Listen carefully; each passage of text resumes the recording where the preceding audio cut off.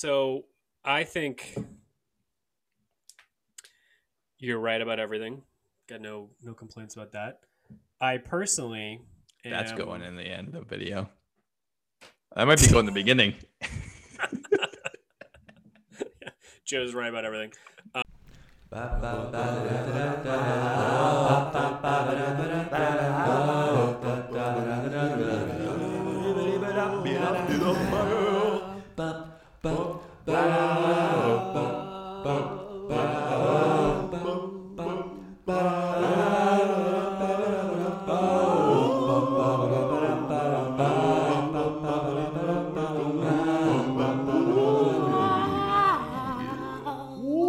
The three laws of robotics. First law. A robot may not injure a human being or, through inaction, allow a human being to come to harm. Second law. A robot must obey the orders given it by human beings except where such orders would conflict with the first law. Third law. A robot must protect its own existence as long as such protection does not conflict with the first or second law. Addendum to the three laws. Zeroth law. A robot may not harm humanity or, by inaction, allow humanity to come to harm.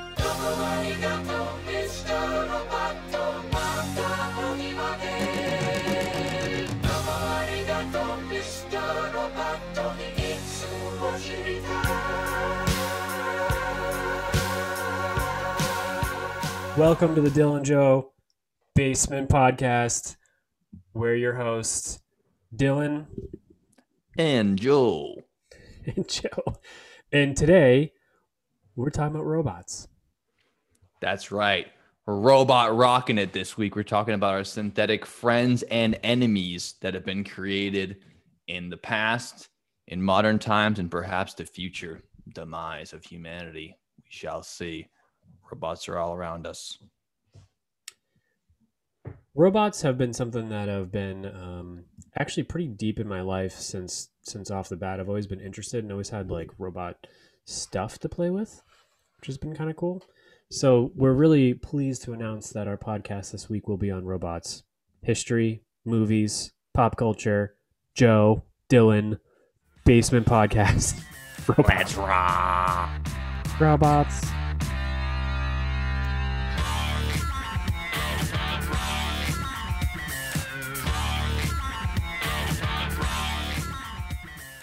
For me, I've always had a fascination from robots. It's a fun, toy and idea as a kid. Obviously, I watched Star Wars as a kid, so you see droids and things like that. And you start to think about, oh, this is so cool. Or watching Gundams on TV, Megazords in Power Rangers. I mean, robots are just an inherently cool and interesting thing. And it's only as I got older that I had more of a fascination with the idea of them and how they're actually coming apart, because in our lifetime, they've gone from majority of fantasy of science fiction, the way you see them on TV, to now that we're, late into adulthood now, we're realizing that this is actually a possibility that's actually coming to fruition. It's not just science fiction. A lot of these things are really happening now. Yeah. As a kid, like you kind of attach to like the cute idea of a robot, and you see, talking cars and stuff and whatever.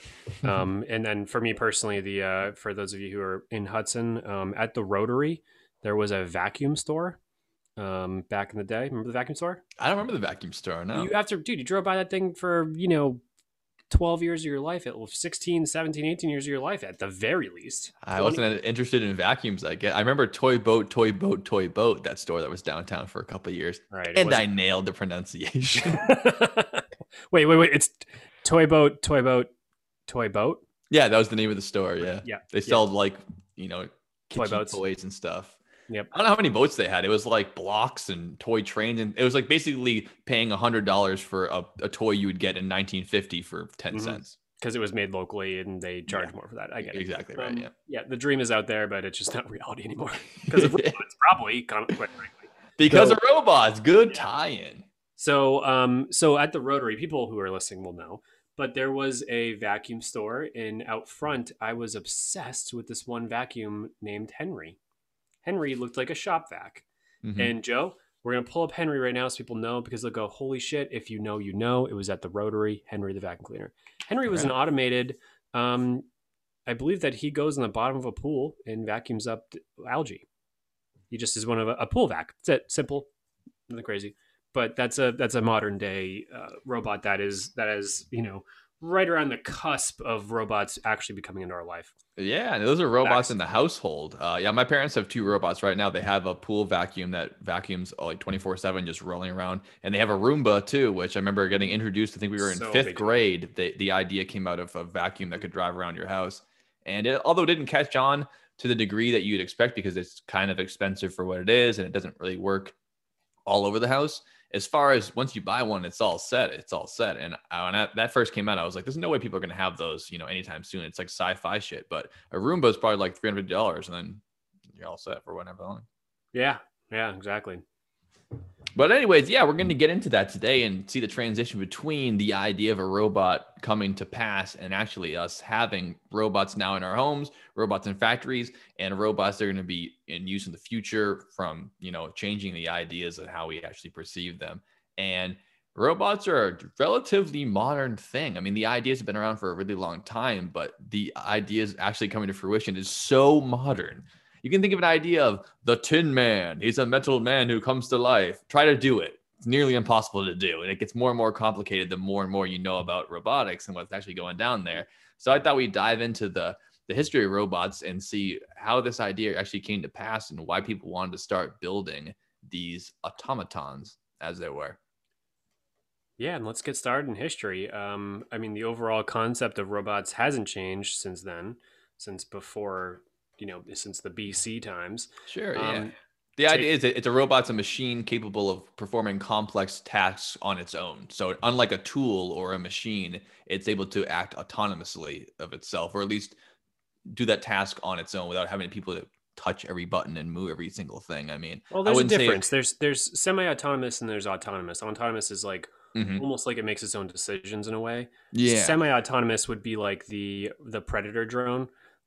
Which is still flown by somebody remotely, but it is to an alien, they'd see that and go, holy tamale, this is a robot that's flying around and making decisions on its own. Yeah, but I'd say, how do you differentiate? I wouldn't say a front loader is a robot. It's a vehicle, it's a tool, but it wouldn't be a robot, right? I'd say a Predator drone, to me, I don't know the ins and outs of it. I think that has a lot of systems that act autonomously. They just don't make decisions. And then humans do a lot of that decision-making process. But yeah, that'd be interesting for us to parse out what that difference is, because obviously there's tons of things, especially throughout history, that people have been like, it's a robot. It's not a robot. A remote control car is not a robot. You're completely input by you and it acts a certain way, but it's almost like a in one way out the other. I think it needs to be at least semi-autonomous, like you said, to be considered a robot in my mind. It has to be able to act on its own to some degree. Or it's just a machine. Or, this is a good debate, because it could just be something that replaces a task for human, like labor. We know that, we'll get into that in a second, but sure. But like, say you have a remote control lawnmower. Instead of pushing the lawnmower, it's driving itself, although you're controlling it from your, fucking lazy man. I do believe that's still a robot if you go back to the definition, and I think that would be, I don't know. It's really, we're not the, we're going to get into it. I'm not pretending to be the expert on this one, but we don't have to decide right now, but that is an interesting point. Yeah. Is something like that a robot? Now it might look like one, but I would say it's not, because it's your a remote control plane or a UAV. Or UAV is, because it's unmanned. But if you're controlling it with your toggles and your remote controls, or a drone, I wouldn't even say it's a robot. It's a robotic tool. It's a device, but I wouldn't say it's a robot, really. But we'll get into it. It's a robotic tool, though, right? Sure, yeah. All right, because that's kind of where the line gets blurred, because it's definitely aspect of robot, but it's not. Well, that's a good point too. If you have a robot that you're controlling it, like if you're inside like a giant Megazord, like the Power Rangers. It is a robot, right? It's a big metal man that moves, but you're completely controlling it. Is it a robot? It's just a giant metal tool, but it looks like a robot. I don't know. Let's get into it. That's weird. Well, but if you have, so say you have a back loader, like you said, or a front loader, whatever they're called, sure, and then you literally put a robot in it that is remote control, so it's actually manipulating the gears. Yeah. So now you're 2 levels removed. It's like the Honda guy in there, the Honda robot. He's moving the thing. He's moving it, but you're controlling him. It's a robot. I mean, it's got to be at that point. Yeah, it's you're too far removed from the actual machine. The human element of physical presence is removed, and I feel like that is. I think that the appearance also has a lot to do with it. The idea that it looks like a person but it's made of metal makes you think it's a robot, whether or not it actually is a robot, because that's what we think of robots are. What about the car industry where they have all these actual autonomous arms? We'll get into it. We're gonna get. Well, we're having this debate right now. I'm fucking going in for it. So that's for sure a robot. I think because those arms act on their own. They program them to perform a task and they perform it on their own. No one's moving those arms all day long. It's not a crane. They're not making decisions. No, they're not. But they're programmed to perform a task on their own without human intervention. So they're a robot because they're building a car without. It's not like there's someone sitting behind the desk and they're pressing a button every time it has to go left, right, up, or down. Now you're talking about like using a crane or like a tool or something like that. Those robots that work on the assembly lines, they are performing the task on their own. No one's controlling them. They're programmed them beforehand, and then they let it rip. You have to program a robot. It's not going to work. Sure. It's not going to learn on its own, but maybe in the future it will because of modern technology now. But I think that's the difference. It's kind of like wind them up and watch them go or pull them along on a string is the difference there. True. No, I know. It's hard to debate. Let's get into the before Christ time of what's up with robots. I got 400 BC. What do you got? Yeah, I think around then is when the idea starts popping off in earnest. I think that just to start off, robot comes from a Slavic word. It's an Eastern European word that means serf or servant. Basically, the idea of people that are working for a purpose, and that's kind of how we use robots now. They're like slaves, where nowadays slavery is much more shunned on than ever, even though it's more popular than ever. Unfortunately, because human trafficking sucks, but now you can't just use people to do tasks like that. Where they used to use in the past, they just used thousands of people that wouldn't be unpaid and they'd be forced to do it. Nowadays, we have to have machines do it for us because they're not people. And that's, I think, why we transfer the term robot onto devices or synthetic beings that would act like people and perform work and tasks like people. And that's where you have to track that word along history, because if you're talking about, the robots as we know now, if you talked about a Roomba to ancient Greeks, they'd have no idea what the hell you're talking about. But if you talk about it as if, what if it's a metal person that performs tasks, but it's not really a person. Now we got the idea of a robot, and that can kind of tie it down to the past and how robots go through there.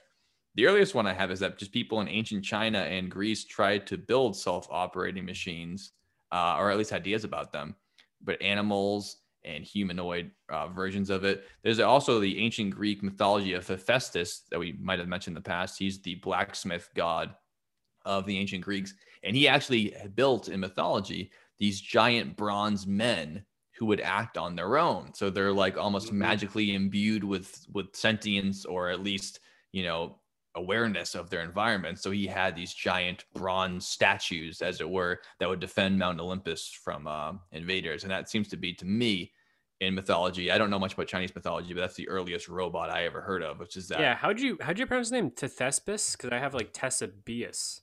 Oh no, well, I'm talking about Hephaestus, which is he's the god of like the forge in Greek mythology. Okay, got it. I'm just gonna sound my phone real quick.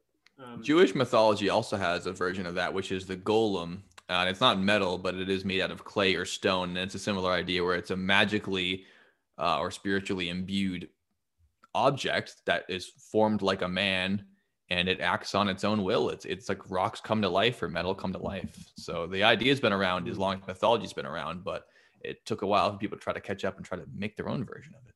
Yeah. One weird one that I have is Ctesibius in 270 BC applied a knowledge of pneumatics. So we're talking about pressure with fluid. So like your, again, front loader would use a pneumatic, like hydraulic system. Am I wrong? Is pneumatic air pressure and hydraulic is liquids? Nope, you're right. I'm just completely in space. Pneumatic would be air pressure. Hydraulics would be like a fluid like an oil to move a Gotcha. piston. Yep. So Ctesibius applied a knowledge of air pressure and water pressure to produce the first organ and water clock with moving figures. What the fuck does that mean? Organ? That's pretty nuts. Organ? Well, organ meaning pressure, like a pipe organ. Yeah. Like how it uses air pressure to pressure, and then they So I wouldn't think it would be like like obviously not an organ. Right. My first thought was he had like human organs in some sort of like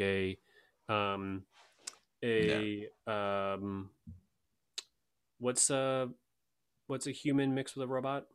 Cyborg, yeah. Yeah. No, it's almost certainly, thing, I don't know this. Well, Frankenstein. I'll figure it out for the podcast, but it's almost certainly like a pipe organ where it's using air to pass through tubes. And that's probably why they named it an organ, because that was the idea beforehand. Yeah. Yeah. So it seems a lot of these first like early accounts of automated devices were kind of like clocks.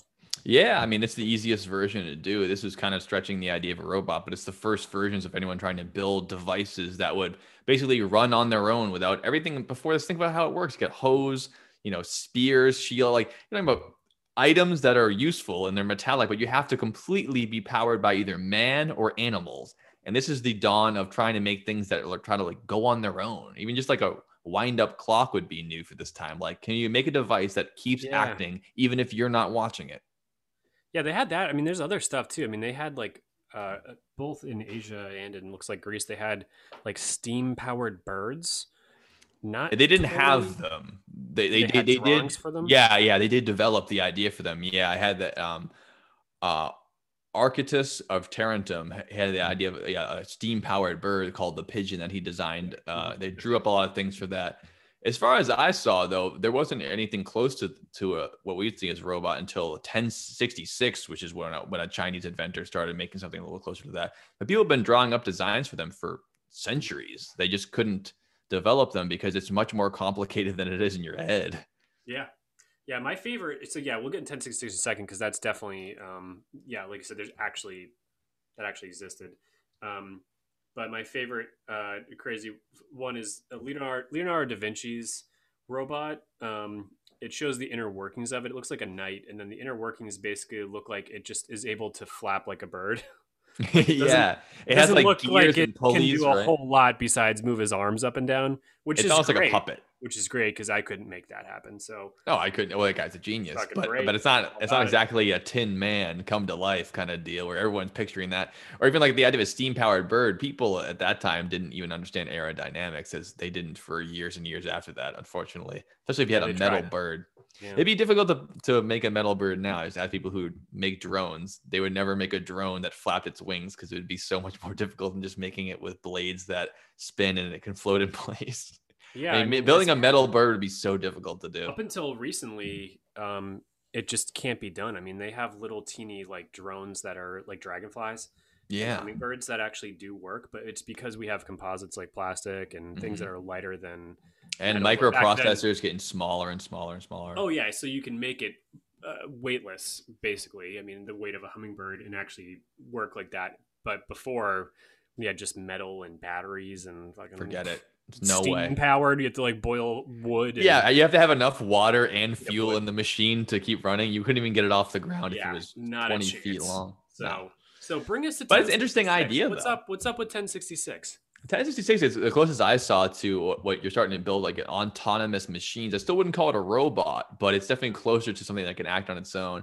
The Chinese inventor Su Song built a hydraulic clock that had mechanical figurines that would automatically chime at the hours. So basically, that's the idea of wind them up and watch it go. He's got the hydraulic fluid going through there, probably water at that point, cheaper, maybe oil going through it. And there's a series of levers and pegs, almost like a puzzle you put together that has a programmable drum machine that also would play music along with it. So basically it's like a cuckoo clock that was programmable. You could change it by moving pegs and levers. And this was well before the time of making machines that way. So it's one of the earliest versions of a machine that, like I said before, you wind it up and watch it go. It acts on its own, whether or not you're there to see it, which is mostly a modern invention. And even though that doesn't seem so impressive now, 1,000 years ago. That's pretty good. It's pretty cool. Imagine being like out on a walk and you're like, there's this new thing. It's finally done. You just go sit there and watch it. Just go cuckoo, cuckoo. Like you're like, holy shit. Yeah, it's got the little figurines going. Dun, Yeah. dun, dun, dun, dun, dun, Yeah. dun, dun, dun, dun, dun, dun. Yeah.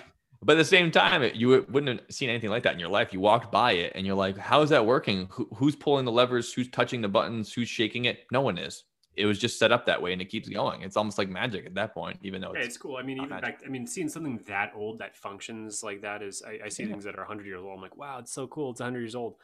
This is way more than that. And Yeah, it's nearly really, 1,000 years it old. really is really cool. And the image of it, that they kind of rendered up here, it looks like it's just like, imagine the movie Seven Samurai, and then just drop this in there, and then it's like a thing that's there. It's cool. Yeah, I mean, that's like future Very technology cool. right in the middle of it. Yeah. But yeah, you mentioned Da Vinci. I don't have anything that looks any more close to a real robot until 1770. Do you have anything between then and now? Not really. They're all like humanoids that are not robots. Yeah, there's so one many that's kind of drawings and interesting is like a ideas. Muslim scientist named Ismail Al Jazari. He created this thing that is it's like it's a toilet. Nice. Well, that No could other be better pretty- way to describe it, and it's pretty funny because it's all it is when it's time to Go number 2. basically flush the toilet. There's a female humanoid automaton standing by the basin. So imagine this like wooden female with a Robot woman to bucket do your work of for you. water that doesn't move. When you pull the lever to like flush the toilet, It just tips it over. the water drains down the bottom. Again, we're talking 1200s, so it's a little different than the modern toilet. But the water goes out with your poo and your pee and whatever Yeah. else you decide to put in there. Sure. And Drugs. then the female basically just turns up and pours in the water to refill the basin at the top. Like, I made a robot. Misogynistic, though. I have a servant. Muslims back in the 1200s. I expected nonetheless. Well, their religion's ass backwards. Like we talked about in the past, they had some of the most brilliant scientific minds at that time in the world. So they obviously they don't hold that ranking anymore. Well, far away from that now. That's what you're trying to lean into church instead of science. You forget how to build a toilet. Anyways, moving on. Yeah. Keep looking at your books and stop looking at the stars, and you don't know how to build a fucking car, but you know how to drill oil. That's my 2 cents.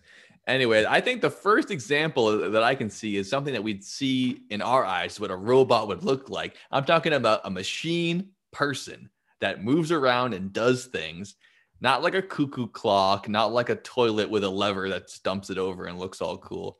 It was till 1770. So we're 6 years before the Declaration of Independence in America. Quite a long stretch. And like I said, the idea of robots have been around since ancient times, but building them is just not as simple as it seems. It's not as simple as cast iron statues or something like that. You can build a statue that looks perfectly like a person out of marble or bronze, but it won't move or act or do anything. It's so complicated. This one is called the Mechanical Turk, and it was a machine designed and devised by the creator Wolfgang von Kempelen. He built it to impress the Empress of Austria. It was like a project that went on for multiple years for him. At the time, you got empresses, you got a ton of money. People are paid just to come up with a good idea for 3 years. This is his idea. Mechanical Turk is a machine.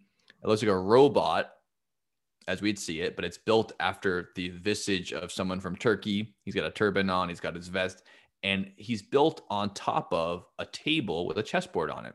So it's just the torso up, and he's got the metal arms coming out. And what he would do is he'd have people play chess against this robot, the Mechanical Turk.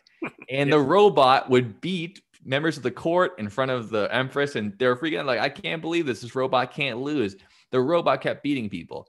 Now, people who know a thing or two about robots or about chess nowadays know that a chess machine didn't beat a human that's, a grand chess master until 1996. So we're a little bit far away from that actually happening. So how the fuck did Mechanical Turk do it? Well, it's still a very impressive machine. Not a robot, though, I'd say, or not an autonomous robot, maybe semi-autonomous, like, moving the lawnmower around the yard, because it was basically a very intricate puppet. And a guy who was good at chess would go underneath the table in a large box and you'd pull it around and use it like a puppet to move the pieces around. And he would win chess, but it was not acting on its own will at all. It was basically a very sophisticated, amazing animatronic, which I think is awesome. It's very cool, but it's an interesting idea that that's like the earliest robot that I can see that acts and looks like a robot. But again, it's not a robot. I mean, it's a remote control robot, I guess. It's a puppet, a mechanical Turk. Imagine being the first guy to get duped by that thing. Oh, I mean, it wasn't just like this is. There's no way. Like it must have blown people's minds. I mean, imagine being in that court. What was his name? Wolfgang? Yeah, so Wolfgang. Yeah, Wolfgang. Yeah, fucking Wolfgang, your friend is like, no, dude, you got to come into, the park surrounded by people, and you got to play this invention I made. It's a full real robot. And you're like, yeah, man. He's like, well, you like chess, right? And you're like, yeah, I like chess. Well, you want to be a first or something? Yeah, I do. You don't think you eat a metal man? It's not. There's a metal man out here. You want to do this like in front of everybody? I feel like it's not. There might be a guy in there or something. No. Just look at it. Look at look. Just look. I'll stand right next to you the whole time. I won't even touch it. It'll just beat you at chess. Yeah, just beat you at chess. Just come on, just do it. And then you sit down, you play the thing, and you start losing. And like, yeah, no, it's it's not 100% autonomous. It's a little different. You're like, yeah, I fucking knew it. Now I look like an idiot. Yeah. There was the thing is that I don't think a lot of people didn't figure it out until later. He didn't do it like a magic trick where he would have him win and then he'd be like, and open up the door and be like, ta-da. No, he just wouldn't say anything. And then the guy would get pulled out later, probably dehydrated to shit with a back cramp, being like, Jesus Christ, I had to play 3 people in a row. Long game. Love that. Is there? There's an episode of something where that's kind of the case, and then it farts, and they're like, I feel like it just farted. No, I did not fart. South Park. Awesome-o. It's awesome. Put Awesome-o up on the thing. Yes. Definitely deserves to be one of the robots. Yeah. I knew it was one of the cartoons. Robot. It's Awesome-o. I did not fart. Awesome-o does not fart. Yeah, exactly that. Yeah, it's awesome. But I'd say it wasn't, like I said, real robotics as we know it now needs the invention of the computer and advanced electronics. There's no way to build a robot just out of pneumatics or hydraulics. It's impressive. It's a cool puppet, but you really can't program something to act on its own outside of the winding of a clock and to react and act in certain ways. Well, a computer, you need to program it in. So only in the 20th century can we really build robots. And that's when robots start to really be coming out. Now, the first robot that I consider a true robot, but again, it acts on its own, but it doesn't have a computer in it, so it can't react to things. It can only act on its own. Can this one smoke cigarettes? That's exactly what I'm talking about. I just want to check. This is the earliest robot, and it's called Electro. Smoke Very cigs. Cool name. It debuted at the 1939 New York World's Fair. It was made up of steel gear, a cam, a motor skeleton, and it was covered by aluminum skin to make it look more like a robot as we see it now, a metal man, a tin man. And like Dylan said, yeah, it could speak 700 words using a record player inside it. It could smoke cigs. It could blow up balloons, and it can move its head and arms. So you can kind of picture in your head, it's got to be a couple of motorized gears, obviously a diaphragm or like an air pressure system in there, and a record player. So, I mean, it might take a long time to develop that thing, and it'd be amazing if you could do it now, but it's very doable without the use of computers. And even though I consider a robot just because it can do that without you having to actually physically move levers and things like that, it's still, it's more of a parlor trick kind of robot. Yeah, and all of these early robots, even the ones that date back to the Chinese in like the 1200s or whatever that was, all have one specific piece that make it all work and seem autonomous, and it's called a cam. And what that cam does is it's a cylindrical tube that has likely has lobes on it, or some sort of version of imagine a Christmas tree spinning around. The branches are different lengths.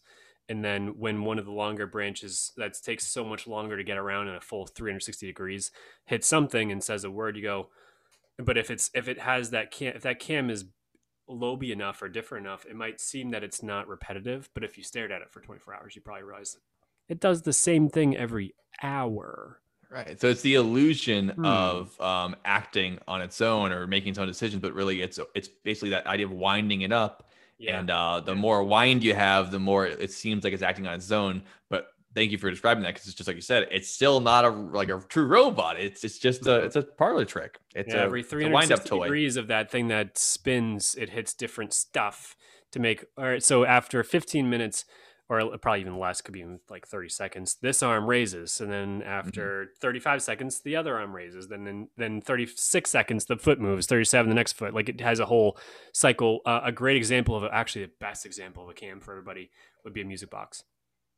I was just going to mention that. That's the first idea of I would picture, because I don't know much about cams at all, but it's just those knobs that the longer it spins, it hits each individual tooth of the thing. And it sounds like a song, but really it's just one spinning cylinder.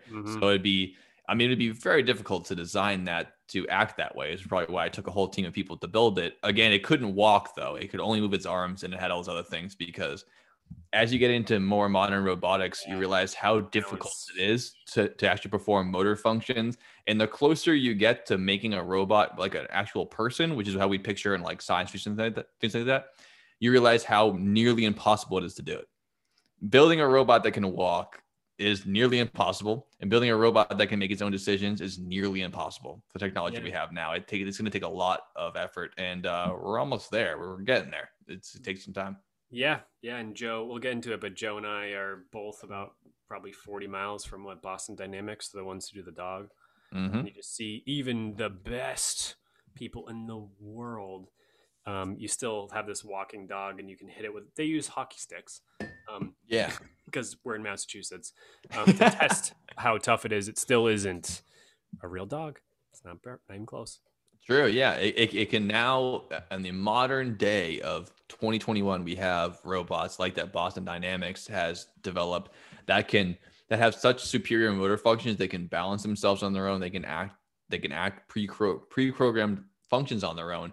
But even then, it's so difficult to keep them upright. I mean, a 3-year-old child has better motor functions as far as making split decisions than a robot does. A Boston Dynamics robot can probably lift, a car, or it can, jump, 5 feet in the air. But if it gets tipped over, even though they're working on a lot of them that can catch themselves, a 3-year-old child's better at it. Those quick ideas, the intensity and just the complexity of the human brain is so much bigger than just drawing a picture and saying, make the Tin Man go. It's so much more difficult than that. Absolutely. Well, Joe, before we get moving, how about a word from our sponsors? Thought you'd never ask. We're going to take a quick break, but our sponsors will chime in with some of our favorite beers.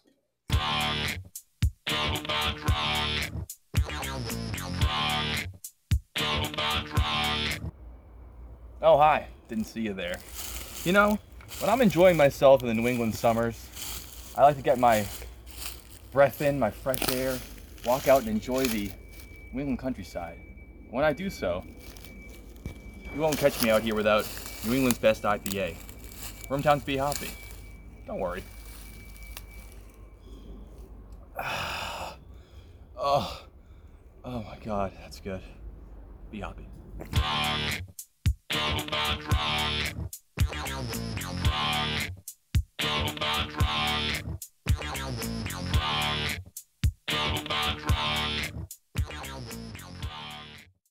Yeah, so I just wanted to give a couple examples of robots walking to see how difficult it truly is. It seems such an easy process. You see it in movies and TV, and you go, just walking on. I mean, coming from things of the modern robotics, like the Mars rover Curiosity in 2012 that got up there rolling around, and things like bomb defusal robots. It's amazing how far we've come, but it just ain't that easy. So I have a quick clip of the DARPA Robotics Challenge, where multiple different people tried to build these robots, and it took years and years. A lot of them were colleges, because that's how you can get a group of people who are very smart about robotics to build something together. But this is the admittedly, this is the video and they fuck up, but this is how hard it is when you actually before get you go there. Hang on, before you play. Oh, I wanted to just say before we get started, because there's a couple more videos of robots. Start from the beginning. I assume. Yeah. Isn't DARPA from the show Lost? What's DARPA? I've never seen the show Lost. What? I don't actually know what DARPA stands for, but you have to imagine it's American Robotics, Robotics something something Academy. something something. Yeah. We'll put it up on the thing, Yeah, whatever. DARPA. Okay. Yeah, so this is a sophisticated guy coming in. He's looking great. He's down. I mean, these things probably cost like $100,000 each just to get them started. I mean, these things are really advanced. The balance aspect is, but it's just so much more difficult. Top heavy because this one has 4 legs. Doesn't help it. You still can't even fucking do it. This guy just gives up. Oh man, yeah. Virginia Tech's robot looks nice. Eats shit. This guy's gonna open a door. That's not he easy. Wants to come home. Oh, just gave up. Yeah, no problem. Just some stairs. Oh, here we go. Oh boy, on his backpack, spinning around. Yeah, I mean Hector. Hector. Yeah, let me. I mean, they're all so impressive, but it's just like they just don't have it. Unfortunately, God, it's so difficult to build. This guy's gonna try to. Oh, he's gonna open that valve. He's gonna open a fire valve. Oh, so close. That's the idea. He didn't even make it to the valve. It's not easy. Drills. Yeah, it's not easy as the point. Oh boy. So construction worker. Oh, that's great. There's no more. That's it. Because that was fucking fun. No, that was just that was all the fails.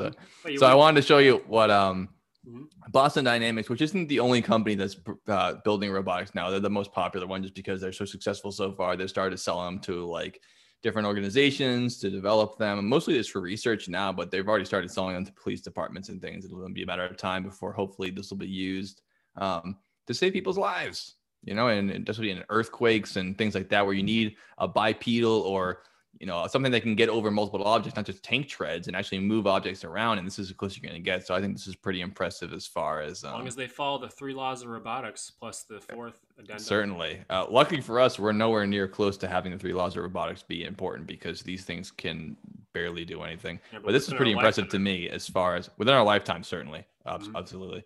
So this is Boston Dynamics robot, the Atlas, which is their bipedal humanoid robot, showing how it can move around. Parkour. Yeah, look at this thing go. Boom. Oh, right with the first log there. Cruising. Look at this hopping guy. up these steps. Nice. Boom. Yeah, doesn't he? I can't even do that good. It's amazing. It's not attached to anything. That's just the battery on its back, and it just cruising boom. In there. It even uses its arms to shift its weight like a human does. 1, 2, 3, bang, bang, boom, right up there. Shit. I mean, that's pretty impressive. Yeah, showing off up top there. That's fuck. Yeah, he's doing a little dance. So that's what it can be like now. But that took 50 plus years of robot research to get anywhere close to there, and just so much money to get there. It's just not easy. So yeah, I might have one real quick. Joe, I got another video of a robot that was developed for healthcare, and it should help with actually specifically the COVID pandemic. Interesting, because a lot of new robotics have to do with healthcare. So there's surgeries performed, at least with semi-autonomous tools and things like that, and just tasks that humans might fail at. Just not multiple thinking problems. Very specific tasks that robots are hyper specialized in, and just the advantage of having a machine help you do it is a huge advantage. So I can't wait to see the modern technology the medical community's come up with, because it's just fascinating stuff. Exactly. How many know how many like roughly vaccines the U.S. has administered since we started? I mean, we're a third. Let's say 100 million at least. Yeah, I heard it's about 90 million so far. I'm not sure though. Yeah, it's a lot of vaccines. So this would definitely help with that quantity of. Another thing to make it more efficient and productive is great. It's a great thing. So the medical community is very thankful for robotics, I'm sure. Let's take a look. Yeah, exactly. So I'm not sure which company brought this out or which medical device company took care of this, but I did find this video on the internet of a robot designed just for vaccine administration. It might be the first and only that I've seen. Interesting. Let's take a look. Go to the hospital for injections after we get sick. Very troublesome. So I invented this automatic injection robot. The design is very human. Because I am not sick, let my good friend demonstrate. The first step, disinfection. The second step, injection. His illness has healed. Very easy to use. It's very good. So that's good. I mean, it's Yeah, not humans easy like this. to perform all these vaccinations, and people get tired. They have Mhm. families, so it's good to have autonomous robots being able to take care of that for people. It's going to help a lot in the healthcare industry. It seems Yeah, from that well, and video. especially with remote distancing and social distancing like that, Right? Yeah, having robots can't get sick. doctors around patients only makes sense. So, if we're able to apply robots to give the vaccines like at home, like that patient was, Hmm. it At just home care, very at home important. care is perfect. So you can see this is a great solution to Yeah. So we're well on our way. In other stopping words. the pandemic. Quite frankly, we're on our way. We got this. It even is a multi-stage robot where, as you saw, it uses the alcohol swab Yeah, first. it makes sure there's no choice of infection. Yeah, it's very Yeah, good. that's really good. Absolutely. Yeah. So yeah, that's where we're headed, folks. You can get more ideas about robots. Look it up yourself. See where it's going in the future. I don't think we necessarily should be afraid of them yet. I know people are always thinking of, sci-fi thrillers and things like that with robots, but right now we're just trying to get them to walk and to try to actually act somewhat like a person. As far as their thoughts go, their decision makings go, they're lower than an infant at this point because of the different cognitive functions they have to perform. The difference between humans and robots is that humans are so adaptable, multifunctional, living creatures. Our brains are built to do a million different things at the same time. Robots are amazing at specific tasks. Any single robot built today professionally can beat a human at nearly every single specific task if it's measurable.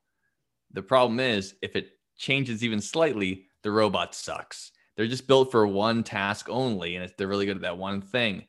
And that's why we've introduced the concept of machine learning, because artificial intelligence is the part of robotics that we're looking forward to making them more human-like or having their own processes neurologically and thinking for themselves.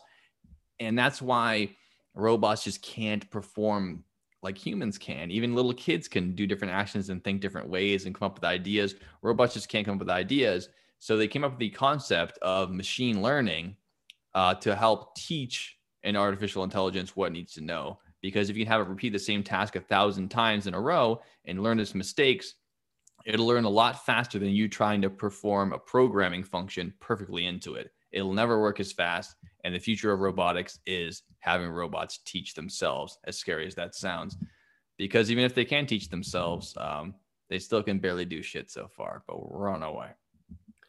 We're on our way. And Isaac Asimov's book, his books where he talked about the three laws of robotics all took place in the 2050s. And it sounds about timeline wise right on track for fully autonomous robots that are capable of decision making, capable of obeying laws, and capable of having rights.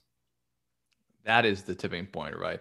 Whether or not you're passing the Turing test, which is that test that says if you're in a blind study and you're communicating with a robot, can you tell it's a robot or a human? That's the Turing test in the sense. If you can prove or you can demonstrably say that people thought it was a real person when they have full conversations with it and it's a robot, that's the Turing test of saying, have you proved artificial intelligence? That's kind of up for debate. I don't know if that's artificial intelligence or not, or very cunning linguistics or a cunning linguist, as many robots will be in the future, I'm sure, and master debaters, I'm sure, as they will be. Yeah, absolutely. But yeah, that seems to be the idea of it going forward. And that's interesting to me to see if that actually can be pulled off, because like I said, it's just so much more complicated than it seems in the forefront.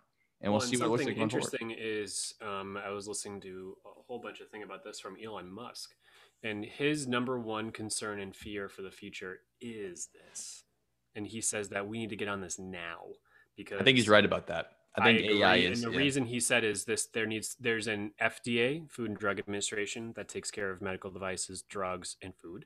There's an FAA, Federal Aviation Administration, which regulates airplanes. And as much as of these two things are a barrier to what Elon Musk does, he also respects that completely because it keeps companies like his in line from getting out of control. There is no FAA or FDA or whatever it is for AI yet. Yeah, like a FAIA, Federal Artificial Intelligence Administration. FAIA. Okay, yeah. Yep, I thought you said FIAA. Yeah, and if this gets out of control, you all of a sudden have robots that can heal. Like, it just gets out of control. I mean, you can see it, just use your brain, spiral this, and we'll get into that in a minute. But yeah, there's Yeah, I think it's worth a mentioning lot. though. I don't fear AI like we said in the past that it's going to pick up a gun and decide that it's jealous of you and that it's tired of being oppressed. But the idea of artificial intelligence, machine learning is the idea of exponential computational power Mhm. within seconds.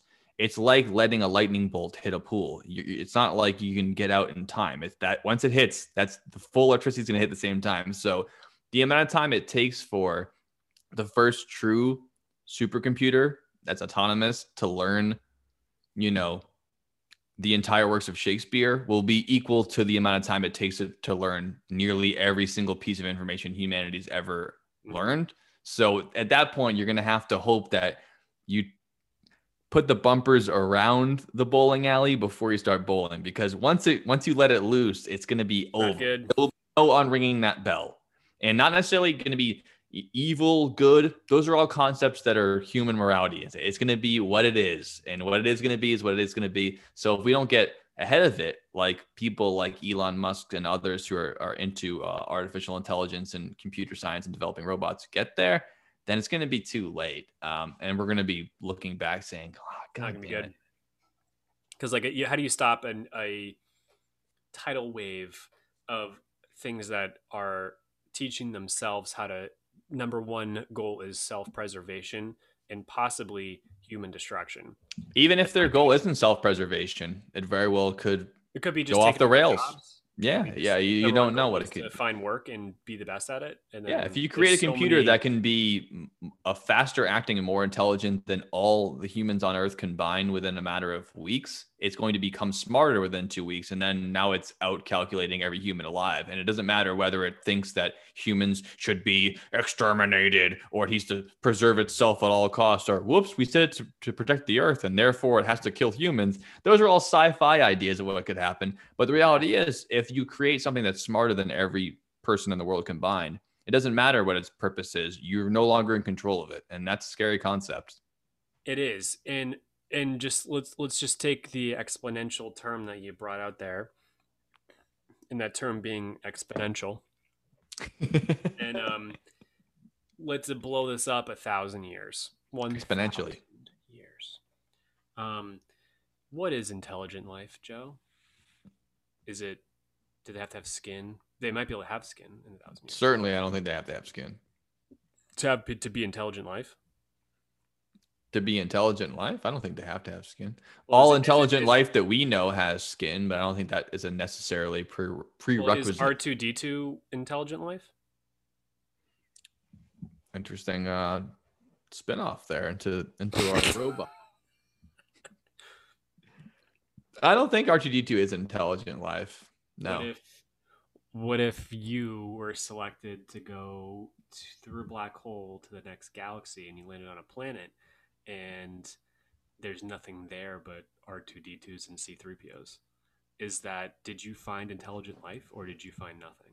Interesting. I think that would be intelligent life in that aspect. But that's what you're saying is that Only intelligent planet- life being the key word there is the tough part. I think that sentient beings don't need to be alive, as we say, carbon-based life forms that have cellular respiration, require, cellular repair, DNA sequencing, and things like that.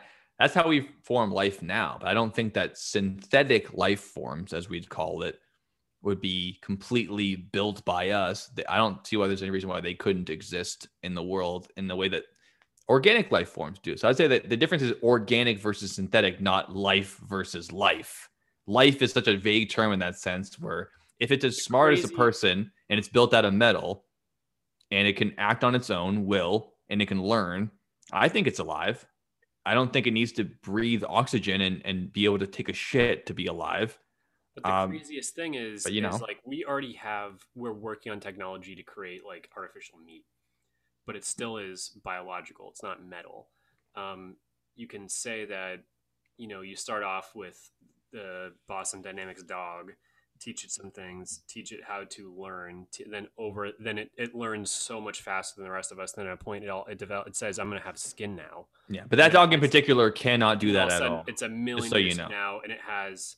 I know that dog, but like I know I'm always a stickler for that, but you always take concept and you're like, well, what about that one? And then this is like, no, but that one can't do it. No, that one has it's incapable of learning at all. If we don't be careful with this stuff, all of a sudden we have things that look like you and me that are actually robots, but do they have a soul? It's so confusing.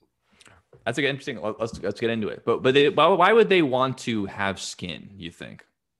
Because they envy us? It's so much better than metal. Why is it better than metal? Skin sucks. Because skin's only attractive because we're humans and we're used to it. We like things that are alive. Itself, and it's waterproof. It's a membrane. It's besides this, there's obviously elements that can cause problems, and it's not great. But having, just like the Terminator, having skin over a metal body does have benefits. And I'm not talking silicone. I'm not talking about the T1000, which is literally liquid metal. It can repair itself and take any form. Okay. Yeah, well, we're not there yet, but we're still in Terminator 1. Yeah, right. So it definitely, I'd say human beings are the best robots that have ever existed. I mean, yes, we're the gold standard because, of course, we are humans, so we think we're the greatest. It's also another theme of the podcast. Whether it's Doomsday or developing robots or aliens, they should all look like us and be like us because we're the best, and that's it. Well, robots should aspire to be like us, the fragile apes that live on this planet that try to kill each other. Want to be an octopus? I mean, like like we are. Why not? Why not? There's a lot of reasons why they shouldn't be an octopus. Human being more legs, bipedal. They can squeeze in any circumference, but larger than their beak or smaller than their beak. Rather, they can go all over that. It's pretty amazing. They can change their colors. They can go camouflaged. They can breathe underwater. These are all things that humans can't do. I'm not saying that I'd rather be an octopus than a human, but it's so human-centered to think that like robots, before we know it, they're gonna have beards and have skin like us, and then what'll happen? It's like, well, I don't think that robots will. If they get to the point where they want to surpass humans, they won't need to become a human to do it. If you want to be better than a rhinoceros, do you put a horn on and start working out, or do you build a gun and shoot it in the fucking head? That's how you become better than a rhinoceros. You don't become a rhinoceros; you surpass it. That's if they believe that they are better than us. And I hope they don't. I really hope they don't. And I think that's what you need to get to build into it. Right? They just will be. There's a level of like the way that we look at ants. They don't understand that we're such a higher intelligent being. Mm-hmm. There might be some sort of robot thing out there that looks at us like ants, and they're just like way on a level wavelength and plane than we are. That is actually just a robot from the future. Yeah, I think very much so. So I really do want to I want to have the AI conversation with you because I think that should be final thoughts. We go back and forth. Yeah. Because I don't want to get too wrapped up in it because I could talk to you about this for another hour just with this concept alone. No question. Yeah, we're getting off topic. So why don't we hop into robots that are in popular culture, movies and shit like that, the robots that we know. Yeah. And we can compare those. Yeah, we can compare those to shit we know. And then during final thoughts, we'll go back and forth about what we think is the future of robotics and what might happen to us then.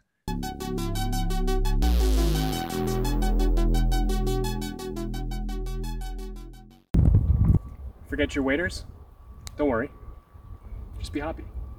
Brought to you by our sponsors, Wormtown Brewery. Located here, just outside of Worcester, Mass. Well, it's located in Worcester, Massachusetts, and we're near there.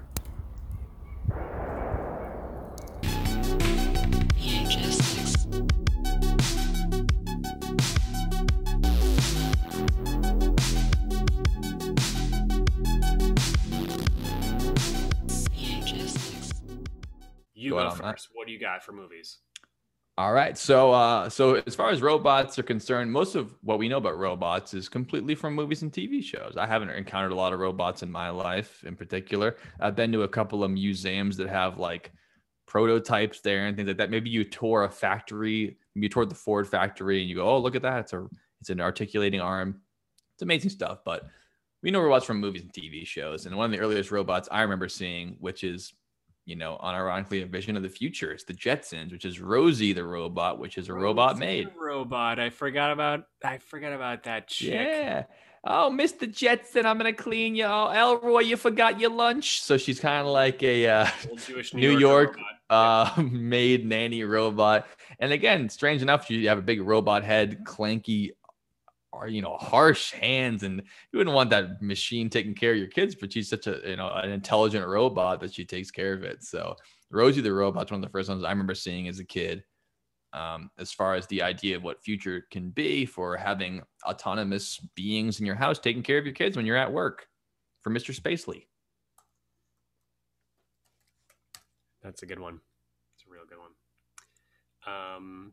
So from my childhood, I had a lot of like build yourself your own robot toys. Oh, that's cool. I also was a Lego robotics coach for First Robotics. I thought that you were in that. Yeah, that's why I'm surprised that you didn't bring that up before. Also, while you were shaking your head at robots, it's like, I'm pretty sure you've built robots before. I've never even touched a robot. Yeah. So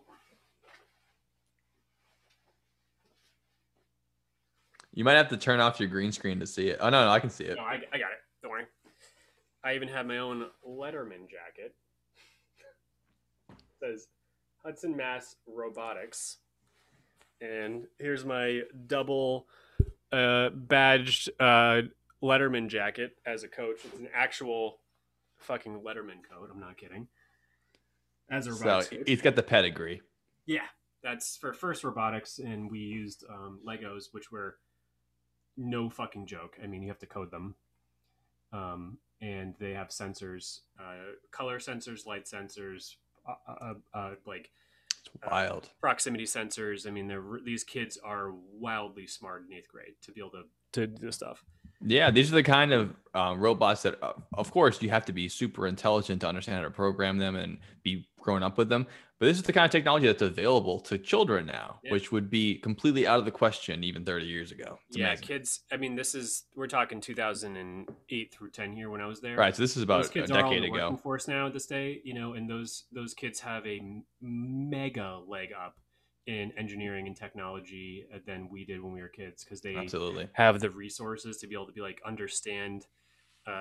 Or if I put the sensor on and I draw a line in green, it'll stay in the green line and then shift to the red. Like it has color sensors, infrared. I never use infrared sensors, but they have them. Color, proximity, so objects, and speed. I mean, everything's a sensor, and then you have codes that give feedback. It was pretty cool. Yeah. And then those are all things that are necessary for robots to be able to live among the world. You just think that as a person, it just comes naturally to you. But as a human being, you have all those sensors in your head right now. You just don't realize them. It takes a lot of different variables to be able to even walk across the room without eating shit, as we saw earlier in the videos. Yeah, and the robots ones specifically have, again, we use these too, but they're like gyroscopic sensors. So it's your center of balance sensor. So it always tries to bring you back. You need it. You need that, and you have to have probably 100 of them in that robot to be able to stand up straight. Absolutely. And then I also did I lost wildly. My brother and I actually built a robot for the Boston University engineering competition, where you get like a portion of a scholarship to BU if you come in the top 3 or whatever it was. Mm-hmm. And it had to do like a couple simple tasks, but it was like a BattleBots. BattleBots. I'm so glad you mentioned it. It had to come up in this podcast. Yep. BattleBots. If no one's seen that show, check it out. I'm pretty sure half the episodes are on YouTube right now. It's fantastic. And it's back, dude. It's still on. Like, it's still going. If it's back, I can't wait to watch it. And also, they better be way tougher now. It's been 15 years. Those bots better be way tougher. That shit was basically a remote control braking device. Right now, the new BattleBots, you should have to not use remote control. They should have to fight without you touching them. That would be sick. I agree completely. You don't need I agree wholeheartedly. Because at the time, obviously, you had to. But now it's like, if they can have all those sensors and think for themselves, even just in one certain scenario, your best BattleBot, you shouldn't be able to just attack with the axe and hit the axe button. No, it should be able to use the axe on its own. That's what I think. I agree. A crazy BattleBots fact is that those things weigh a couple 100 pounds. They look like they're small, but they're really big. Is it because of the battery and all like the steel shielding and stuff? Just because it would weigh so I don't know. I think that just to make it competitive. So if you have 2 light objects, it's really hard to it go flying, right? Because if you don't have enough mass to smash into something, you just have 2 Hot Wheels cars seeing each other. And we all did that as kids. Smash Hot Wheels cars. They don't break. There's not enough mass. No, they don't break. No matter how much speed you have from like going you'd be able to throw a Hot Wheels car at 40 miles an hour at a kid while it doesn't fucking break. Yeah, we talked about this before in the podcast. Is if you increase the velocity enough, or you have enough mass, it makes a huge impact. But if you have a little bit more velocity and not many mass at all, they're not going to do an impact there. Hence things like uranium, which weighs 7 times more than steel per volume.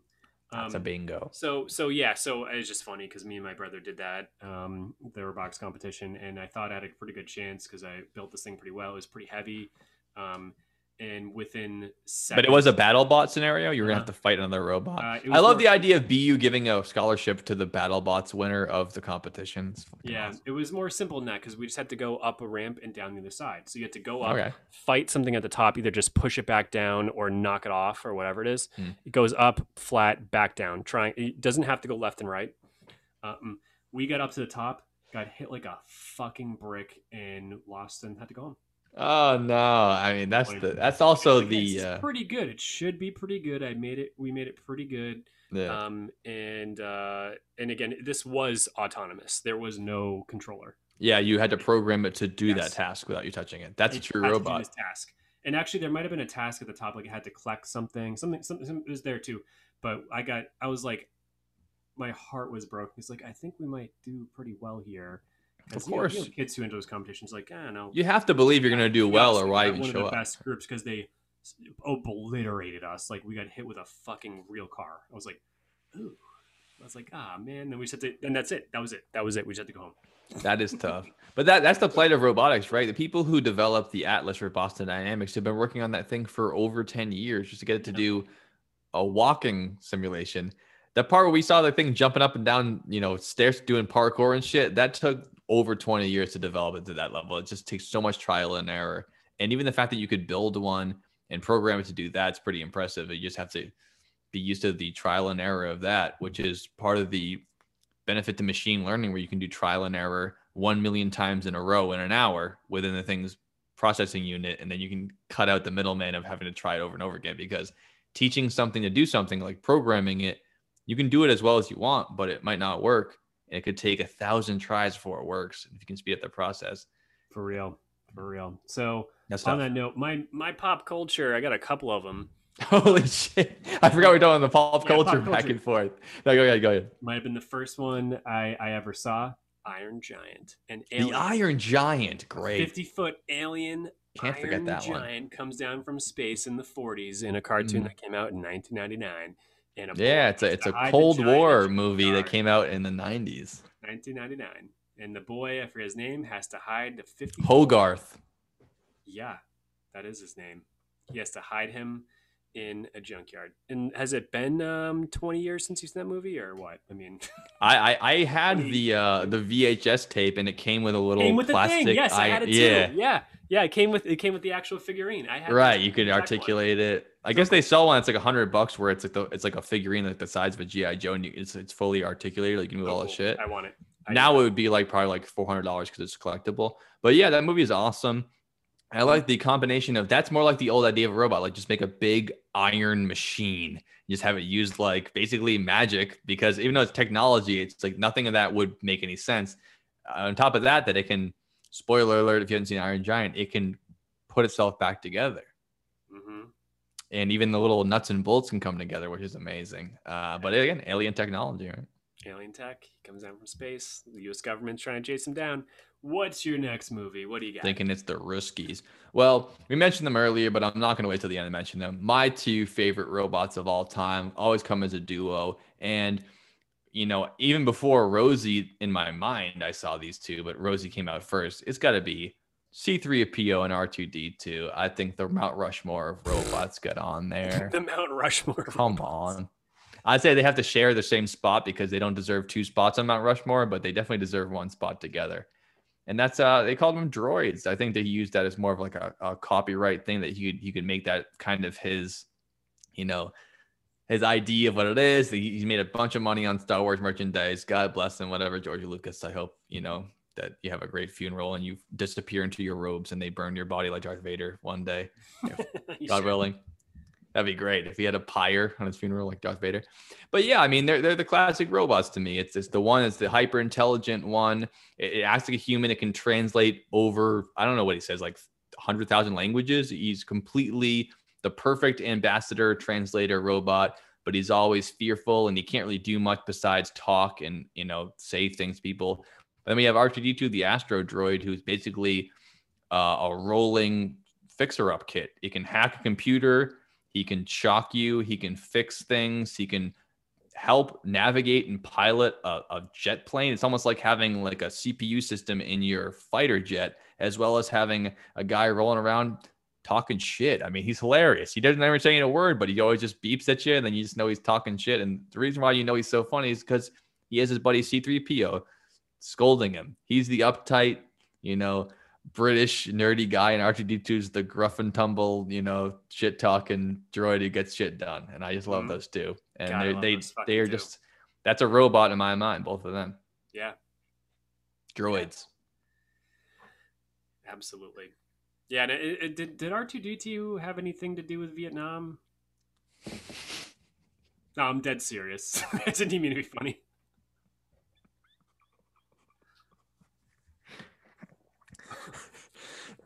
Well, he did help in the evacuation of Saigon. That's what I thought so. That's what I was saying. No, but he was at the Hanoi hotel. He go, beep, beep, beep, beep, get the fuck out of here. No, I was thinking. All right. Charlie in the Bush translation. What do you mean by that? Well, he sits in the back of the X-wing, like the rear intercept officer, and he controls the weapon systems on the X-wing, right? And gives him real-time feedback from almost a real person. Yes. Yeah, he basically is. Yeah, he kind of gives him like actual feedback that's very personal and not artificial. Absolutely. But you know his tone, so you know. Yeah. No, you're absolutely. I mean, I didn't realize where you're coming from, but you're absolutely right in that came from the fact. F4 Phantom. It definitely had a lot to F14 do with wasn't that. really like a totally out there yet. It was more still the F4. Yeah. Even astromechs or astro droids rather don't actually control weapon systems in Star Wars fighter jets and bombers like that. They do perform that role. They are completely integrated with the vehicle. Their navigation systems repair all that, and there's no way that George Lucas didn't delve deeply into that idea of having that co-pilot in the back of a fighter jet from Vietnam. Absolutely. I think you're dead on balls accurate with that. Okay, just checking. My movie next rubbed me the right way as a kid in 2005. Mm-hmm. And it's about Rodney Copperbottom from the movie Robots. And Robots. Yeah. Quick move from the prequel Obi-Wan Kenobi to Robots. I think he's the main character in that. Am I wrong about that? I think Ewan McGregor plays Rodney in that. Of Robots? I think so, yeah. They had about, I think, like 15 major actors in the movie Robots, which no one really remembers the movie now because it was a blip in time. Everyone remembers Shrek and... I was literally thinking, I was like, I don't think Obi-Wan Kenobi is in Robots. Yeah, I think that Ewan McGregor... You're being funny. I think he is the main character in that movie. Rodney Copperbottom? If I'm thinking of the same person. Is it the main character in the movie Robots by DreamWorks or whatever? Rodney Copperbottom is Robin Williams is in it as well. He's the red one with the big handle on his head. Rodney Copperbottom is I mean it's so voice cast is Ewan McGregor, and Will Denton and Crawford Wilson. Don't know them, but anyways, dovetailed into it. Jansen Panettiere. Got to be Panettiere, but I don't know. Halle Berry, Robin Williams, Mel Brooks, Greg Kinnear. I mean, these are huge A-list actors in this thing, and no one even remembers the movie exists. Amanda Bynes, Drew Carey. I mean, come on. Jay Leno, Paula Abdul, Randy Jackson. This is what I'm talking about. They had like 20 people in. They must have paid out the ass. James Earl Jones. James Earl Jones, Darth Vader. That's another Star Wars thing. No, but I mean, no one even remembers the movie Robots, and I didn't remember it until you just brought it up right now. And I'm doing a podcast about robots. What happened in the movie? Just faded out. Who gives a shit, right? But I think it's a good movie. Such a great movie. It's about Rodney Copperbottom, and he wants to do two things: better the world, and then meet his idol, who's named Big Weld, who's like runs the corporation of the robots, because it's a Big alien Weld, yeah. planet basically made up of robots, but it's still a corporation. And he realizes that the corporation runs by scrapping old robots, and then he gets pissed and says, "I need to save the world." And all these old robots just need to be oiled up and repaired. That's the whole movie. And he realizes that his idol, Big Weld, is a big wig, or wrong term, actually. That's too old. Big dog? A big weld. Big Weld. And he's a piece of shit who needs to get the fuck out of this fucking earth. And he fights the good fight. I don't know. I think that without the likes of Big Weld, that it wouldn't ever existed. If everyone just gets all the scraps, evenly distributed, then there would be no robot world. And it's for the likes of Big Weld that you even have something to eat today, and you should be happy that the corporation of Big Weld is trying to supply your nation with their work and scraps that you need to live. And every X-ray is $12,000, and that's because it's the way it is. What are you going to do? Make an X-ray yourself? You should be happy about Big Weld existing. Yeah, you should be paying for this. Sure. Every dead robot becomes scrap metal. That's the circle of life. If you can't... You want this to be a communist robot society? What's fucking Are you shitting me? It's a capitalistic robot world. Just ask Mr. Copperbottom there, which I will scrap for money because copper is relatively rare. Inexpensive, and 3 times the price of steel. Good pull. Robots, the movie. I had a scrap guy for a while at one of my jobs. He'd come pick up scrap once a week. This motherfucker taught me everything I know about metal. Come in there. I'd be like, "Hey, today, what's the price of copper?" He'd be like, "Copper's $4.01 today. Yesterday was $3.96. Steel is 86 cents." I'd be like, "Damn, steel sucks." He's like, "Yeah, we get copper." Yeah, because copper is way more conductive, right? So you can use it for all different kind of shit. Yeah, copper is what they put in most wires. Actually, but it's also a big plumbing thing, and I'm actually not even sure why they use copper. Besides, it's not corrosive. It gets corroded in a different, like oxidized, but it doesn't corrode like steel. Like it doesn't get rusty, so it's good for water because you don't get rust in your water. That is good for that. No one wants rusty water. But yeah, also the cheapest, most highly conductive metal that you can get. There it is. Because you can use gold too. Gold's great. Gold's a great conductor, but it's just a lot more money. Yeah, we talked about that before for sure. It's a great conductor, but you have to weigh the benefits versus the cost there, and it's just so much more difficult to obtain. Yep. So that's my robots is my. That's a great pull. What do you got next? Because I've got one. I got 3 really, really good mentions that I need to bring up for movies. So I just want to make sure you got enough too. No problem. We're buzzing through these movies pretty quick. Yeah. I'm not gonna pull up the one behind you because that has to be mentioned at some point there. Yeah, but I do. I mean, we can talk about it. I don't care. No, but I'm gonna pull up my background, which is from the movie 2001: A Space Odyssey. Thank you, fucking God, for mentioning this because I left it off because I was gonna think about it, and I got a complimentary motherfucking movie for this. So that's a robot that I'll never forget.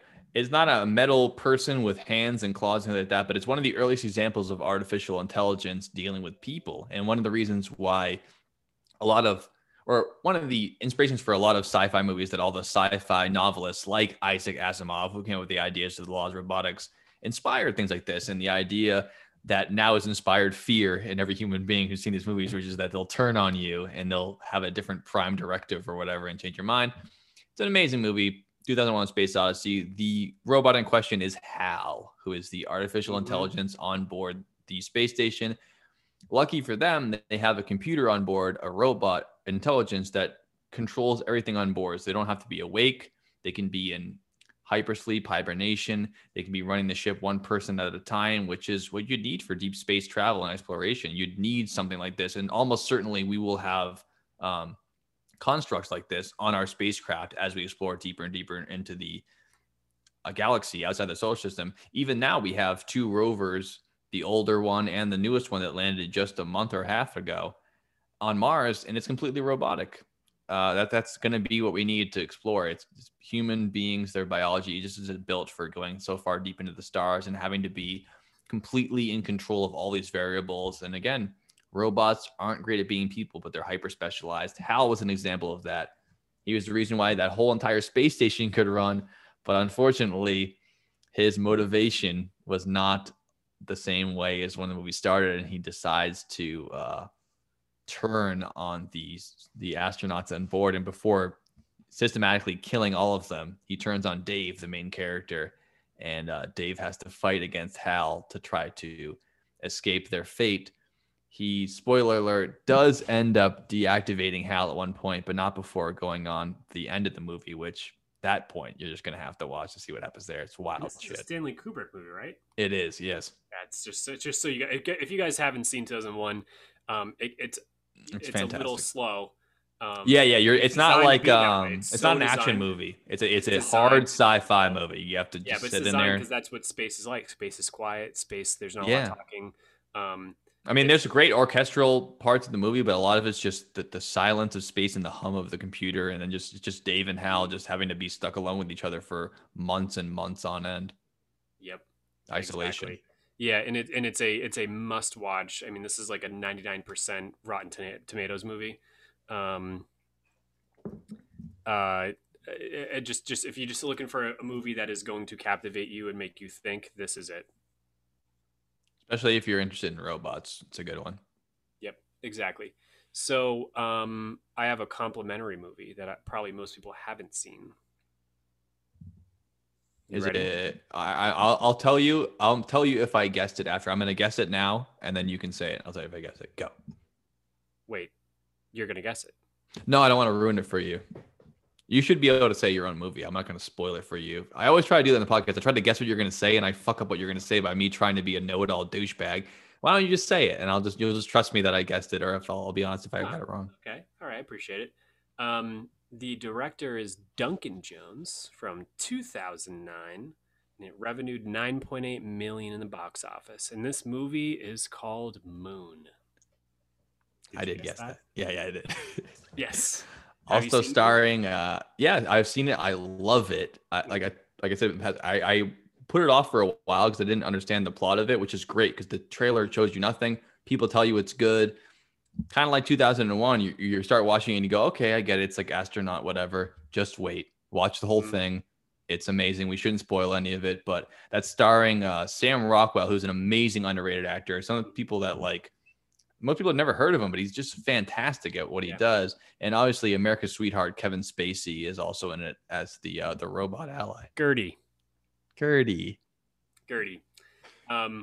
Amazing movie. So it's obviously rings a bell to 2001: Space Odyssey. Definitely inspired by similar. 2001. You'll watch Moon if you saw it and you go, I feel like I've seen this movie before, and you realize you haven't. Exactly. You think it's going to be 2001. You're like, oh, this is played out 30 years ago. You're wrong. Keep watching. Different. I'm not going to give anything away, but yeah, Gertie is the robot in there. Gertie is the whole space station, but Gertie's also a computer on wheels type of thing.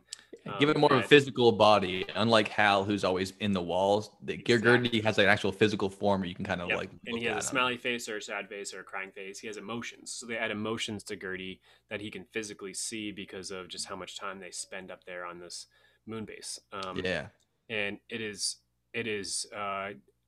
really, really good movie. Watch Moon.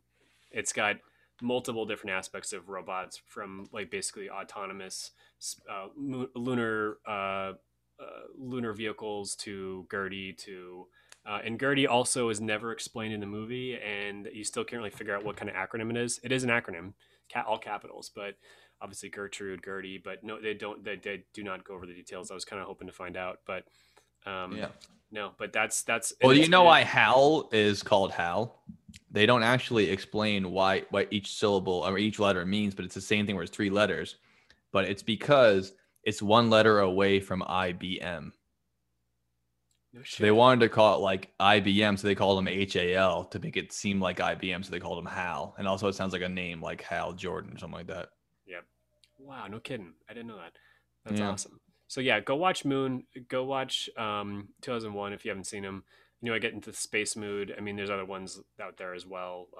Interstellar is great, but not getting there. But that's nothing to do with robots. Yeah. Just another space. But I think that's movie, definitely that's the edge on what robots are going to be. It's going to be space travel and pushing the limit as it has in the past 60 years. The edge of technology is the edge of space travel. It's the most difficult thing humans can do. It takes the best technology to do it. And I think along with advancing in robotics, it will be something like that, what you said with Gertie, which is as robots evolve alongside humans, as we build them that way, we're going to want to build them with emotions or at least some type of empathy, because we're so comfortable as life forms having emotions and understanding people. No one wants to be on a cold spaceship alone with a computer saying, I do not understand what you are saying. It's going to be so lonely and alone. You're going to want to at least act like a person. And I think that's why we're going to keep adding emotions into robots, even though some people are saying that you don't give them emotions, it's scary, it's fucked up and be like people. But we're going to be much more comfortable alongside robots if they act more like us. It's just what it is to be human, is to be more comfortable with humans. Yeah, and a lot of what that is too is that Alexa is probably the best example of Gertie or Hal that you're going to get, and and we don't want it to change, because I get mad enough at Alexa when it doesn't listen to me. So it's basically like you command it to do things, and if it doesn't, I'm like Alexa, call Dick, and it goes, calling Brian. I'm like, no, I said call Dick. What the fuck? I get so mad at it, So, but if it all of a sudden acts like a human, you're gonna get mad. You go, I don't feel like it. You go, what the fuck? I said, like, you're gonna go fucking rip shit. So there's like a weird line between being subservient and being like personal, where you go, Alexa, I have a question. What is love? Like you can add, love is a, like you can ask it things. But baby, don't hurt me. Don't hurt me no more. Yeah, if it starts doing it's funny. If it starts doing its own thing, you all of a sudden get pissed because it has its own decision making power. So it's like the weird balance that Moon and 2001 have brought out, that like once it starts doing things or doesn't do what you want because it's preserving itself, preserving the place, preserving you go, what the fuck? It's just this. It's weird. So Moon was my movie. Go watch it. What do you got, Joe? Absolutely.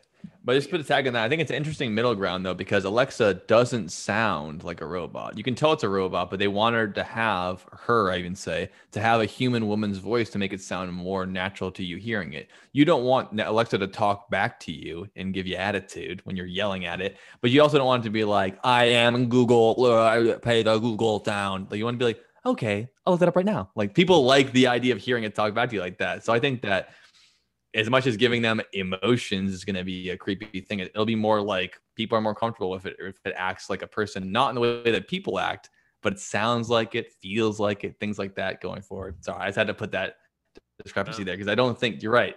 You don't want it to be like, I don't feel like it. You're like, you better feel like it. Now you're getting in a fight with a robot. I'll break your fucking ass if you don't turn on the TV for me. Yeah. No one wants that. I mean, some people want that, real but they're mad. fucking like creeps. With my GPS, like I set it back to home, and then I'm close to home, and it goes turn left. I'm like, I fucking know. Here. I know that. I just wanted to get from Montreal to my house, and I know I'm close now, so you don't need to talk anymore. I wish you knew enough. That. Yeah, I'm listening to Tool right now, and you got right in the middle of the solo. You said turn left. I'm at my fucking driveway. Yeah, exactly. Shut up. Know this. So mad. So, what's your movie, Joe? So the two that I have left are just the robots that I think that brought me most into the idea of artificial intelligence being something in the future that I'm looking forward to in this way, as paradigm shifting as it may be. And that's the first time I ever heard the 3 laws of robotics, which Dylan brought up earlier, which is iRobot has the main robot in the movie called Sunny, who in a world in the future, which I think it's not that far away from now. Like it might just be like set in 2022 or something like that. It's a little bit old of a movie, but there's robots all over, the different versions that are humanoid. They walk and talk like humans. They don't look like humans exactly, look like robots, but they, whether they're assisted living care or they're delivery men, they're a part of everyday life. And there's one particular robot built by the man who designed most of them that basically has that governing chip taken out so it can make its own decisions to more independently of most of the robots there. And it gets him in a whole lot of trouble because he's accused of murdering somebody in the movie. And again, you'll have to watch that to find out the true thing about that. Will Smith's in it, and he don't trust no robots, as you can imagine. It's a good foil to Sunny. So even though in that movie the robots don't look like people at all, besides being, you know, bipedal and standing upright, they look like plastic mannequin people. They actually look very creepy. But they act like people in the sense that they can, you know, make their own decisions in their mind as long as they're following the laws of robotics. And that was my first version of realizing, oh, what the potential it would be to have robots in your lives that way. And in particular, beyond just being delivery men or doing tasks that humans could do without even speaking, something like an assisted living situation of having a robot take care of an elderly person, which, you know, it would be okay to have, you know, a pancake maker flip pancakes in your mouth and you open your mouth up. That's our, you know, it's doing something for you. But wouldn't it be nicer to have a bipedal robot actually physically doing the jobs that maybe your family members can't perform for you all the time and take care of you in that way? And even though they look like robots and it's kind of creepy in that version, it's a lot more comforting than just, you know, being stuck alone in your house and when you need a lot of medical care and even just, you know, cooking food for you. I thought it was an interesting idea for the movie. And that also has a big AI plot in it as well, if you haven't seen that. Huge AI plot. And another thing too is that that movie was a weird balance. So again, there's a couple things that are completely autonomous in that movie. Like the car was the first time the Audi R8 concept was put there, and it was a full. Yeah, that might be the first time I saw a self-driving car. Even in movies like Blade Runner, there's still you're steering it yourself, and in iRobot, there's an entire scene where the car is driving itself the entire time. Yeah, it's the Audi R8 concept. It drove itself. Will Smith decided to take it out of that mode. He freaked out the girl next to him because she's never driven a car before. Second thing, right, in that world, autonomous cars are so, you know, proliferated that that's how it is, right? Yeah. And it's at super high speeds too, where you're going 200 miles an hour in a tunnel. It might be worse off if you take the control yourself because you're just a human. That's a bad idea. Yeah. There's the demolition construction. And it's a lot of great robots in that movie. Besides Sunny. So many robots besides Sunny, who is interesting is that they do so. Yeah, clearly it's a robot, but they give it different tones. And Sunny specifically had different eye color than the rest of the bots. Had blue. Right. And Sunny and he can learn intricacies of human emotions. Or there's one scene where he learns the concept of winking, and he uses that in order to communicate to Will Smith beyond that, which is a second level of thinking beyond just what you've been trained to learn and know. Something that's almost impossible to teach to a robot today, which is nuance. It's so difficult, even to define what nuance is, to teach that. I mean, kids can pick it up from, you know, copying back, but it's until you get a little bit older that you understand the intricacies of the reading between the lines kind of deal. Nuance, 100%. And it's just such a fascinating movie. And it nuance, the emotions. Sunny is overly emotional, and more importantly, questions everything. So that's a problem. Right. So we're not gonna. What you don't want your bots to do, just follow orders. Yeah. When everything is supposed to be, you know, the robots follow those three codes, those three rules that we discussed at the beginning. When they break those, questioning is the problem, and that's why. So there's so many underlying themes to that movie, but that's absolutely a big part of it. I got that movie on DVD for Christmas, and I remember watching it around my birthday, like a bunch of times. Yeah, that movie's great. Me and Jeff used to watch it all the time. We loved it. So my last two are there's a bunch I didn't see, so I'm going to mention them, but I have to mention the Runaway Trousers. Do you know what I'm talking about? Talking about Wallace and Gromit, right? Wallace and Gromit. What a classic, amazing. You're thinking outside the box. I didn't even think about that for inventor.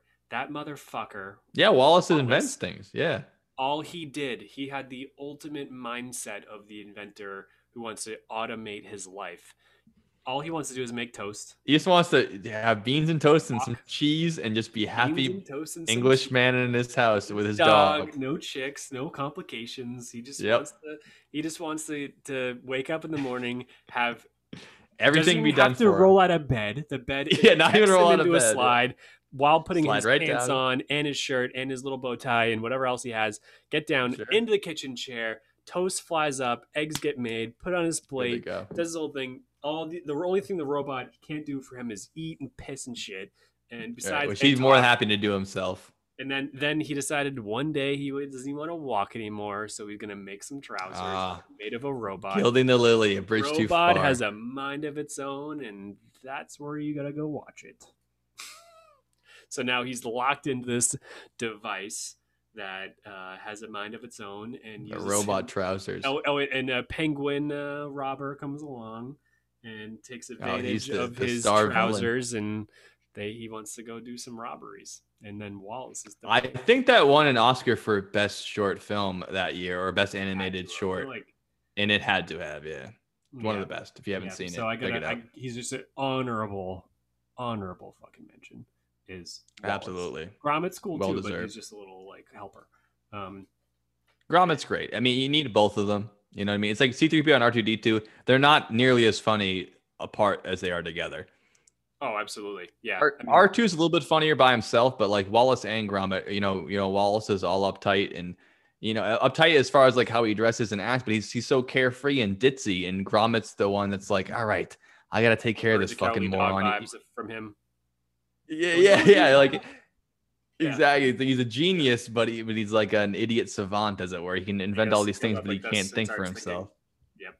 Yeah, they're great. It's a great combo. Honorable Them too. robot mention. Wouldn't even thought of that one. I got one left. Shout out to the Neverhood, the video game. That guy's really cool. He's a mixture of a robot. Second, I had to throw it in there. No One Knows the Neverhood by DreamWorks. It's a fucking great game. Also, Robot meets Wallace and Gromit claymation too. Yes. Neverhood was so weird, and nobody on here who's of age, anyone younger than us, doesn't fucking know what the Neverhood is, and you need to know. I don't even know it. Beyond you showing me it, I wouldn't know about it. I would have no idea. Being the weirdest game I've ever played, but also good. So, anyways, so all right, honest shout out to my friend over here, Wally. Eva. Wally was 20 years too late as a movie to come out because of global warming. It's a sad, depressing movie by what is it? Is it DreamWorks, like Shrek, right? How dare you? It's Pixar. Holy fuck! That's wow. why it's so good. It ain't no jokey Christ. Minions Sorry. bullshit. That's Illumination, but yeah, it's Pixar. And one of the best parts of the movie before you go on is that the first half an hour, there's no speaking in the entire movie. Love it. Pixar can do that. They can show you show, don't tell. They show Wall-E living in a post-apocalyptic world for a half an hour with no words spoken. It's still one of the best movies ever. It's amazing. It's a great movie. Meet anybody else, and all he does is collect trash because the humans are gone, and then the humans show up, and they're these big, fat piles of skin on like Walmart like scooters. And yeah, they live in a cruise ship built for them to do nothing. Eye-opening as fuck. It's beautiful, although he's just going through trash, which I understand as a junkyard junkie. I fucking get it. But I like scrap. I like trash. I weld scrap metal together. So I'm talking the right guy. We don't have to explain Wall-E, but he's an honorable mention for robots.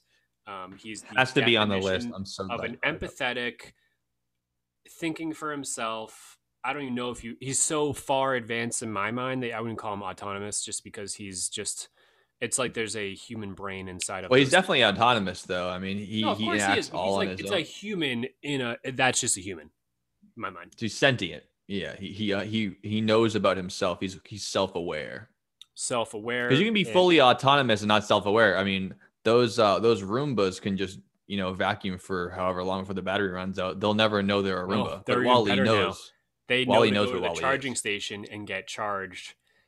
Yeah. So theoretically, but again, the world could end and there'll still be Roombas going back to their home base and going back and cleaning, going back to cleaning. As long as there's still power there, yeah. Going back to cleaning. Of course, but my point wasn't that it couldn't charge itself. Yeah, my point was that it has no idea. Forever. Until they when you do that, it sounds like you're a car going by the dollar. Like, yeah. That's the Roomba.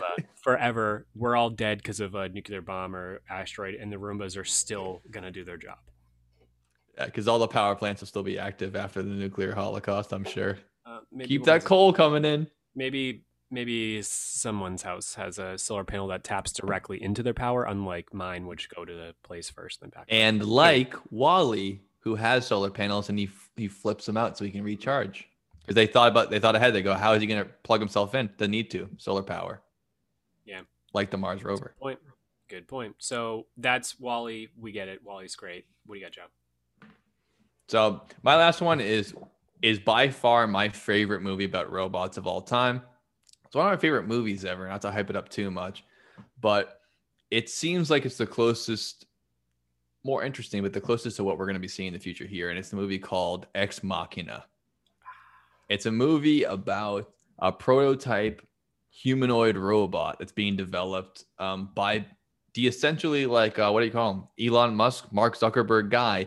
He's this billionaire genius. In the movie, they have him developing the search engine Blue Book, which is a synonym for Google. And basically, his website, Google, in the movie called Blue Book, it looks up every piece of information everyone ever searches, all their facial recognition, basically what Google and Facebook and things are doing right now, and taking in all this data, and it compiles it all into this prototype brain that he has to develop over and over and over again to take not only all the knowledge that you need to be a person, but all the data that all humanity is taking together. And to me, that seems like the most accurate way that we're going to develop a humanoid robot, is not to try to say what makes a human, and you put in a little bit of salt, sugar, spice, and everything nice. Never going to work that way. You're going to need a lot more information than that. And if you can take all the data of every single human being, a company like Google could do,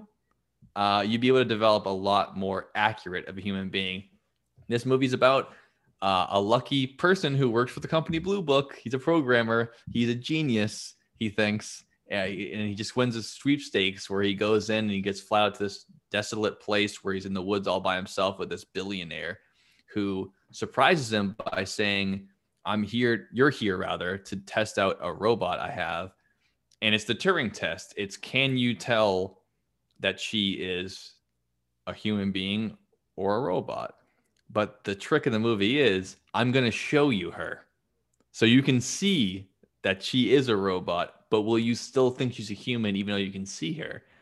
And as the movie starts out, you see her and she has a humanoid body, a human-like face, but it shows her circuitry and it shows her robot body. So he can see clearly she's not a human woman. But there is the rub, right? Can I trick you into believing that she's still a human even though you can see she's clearly a robot? And you think at first, like, okay, there's no way. He's going to test it out for a little bit. And he knows she's a robot. So after, the first day, he'll say, nice try. She's very convincing, but she's obviously a robot. I can see the fucking circuits in her head. But keep watching the movie. It gets a little more interesting than that. And it becomes harder and harder to tell. The line gets really blurry between what it is to be human and what it is to be emotional in a person. And without spoiling it at all, in the end, not only does it be interesting that he can't tell the difference at some point in his own mind, or maybe he does know the difference, it starts to get ideas in your head of how artificial intelligence could act when they do get that intelligent.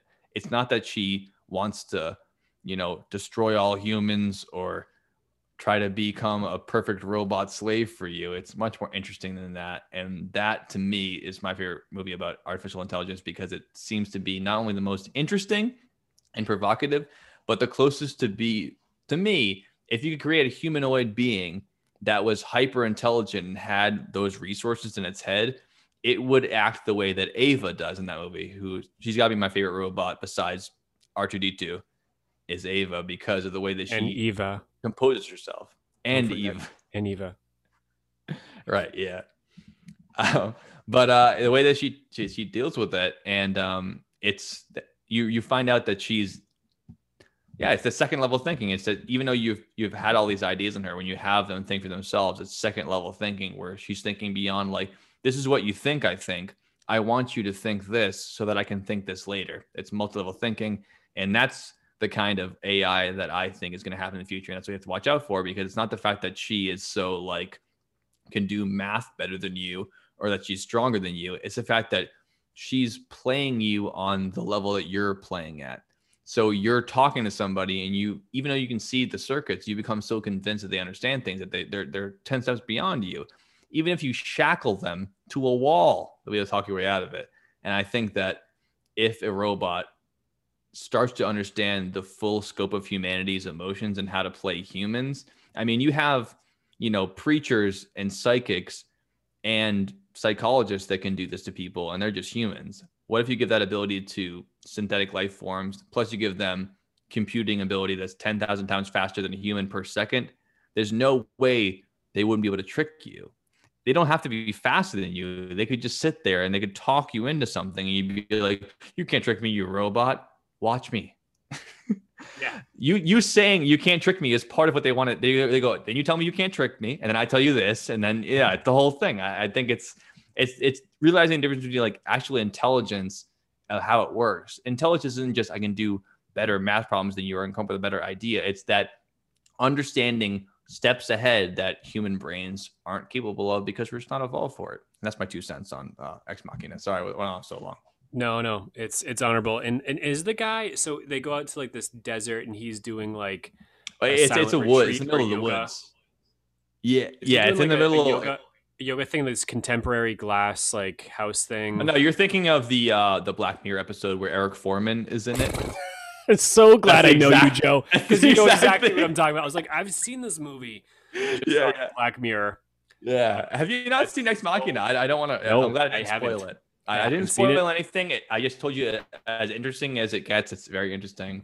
I gotta watch it with you. Right. I don't know. I might watch it tonight. I don't know. I gotta see it. Yeah. I know. You can watch it. Everyone's told me to watch it, and all I gotta say is I gotta watch it. But also, you made me think of such an honorable mention is the 2 things: the original Westworld, the movie from the 70s.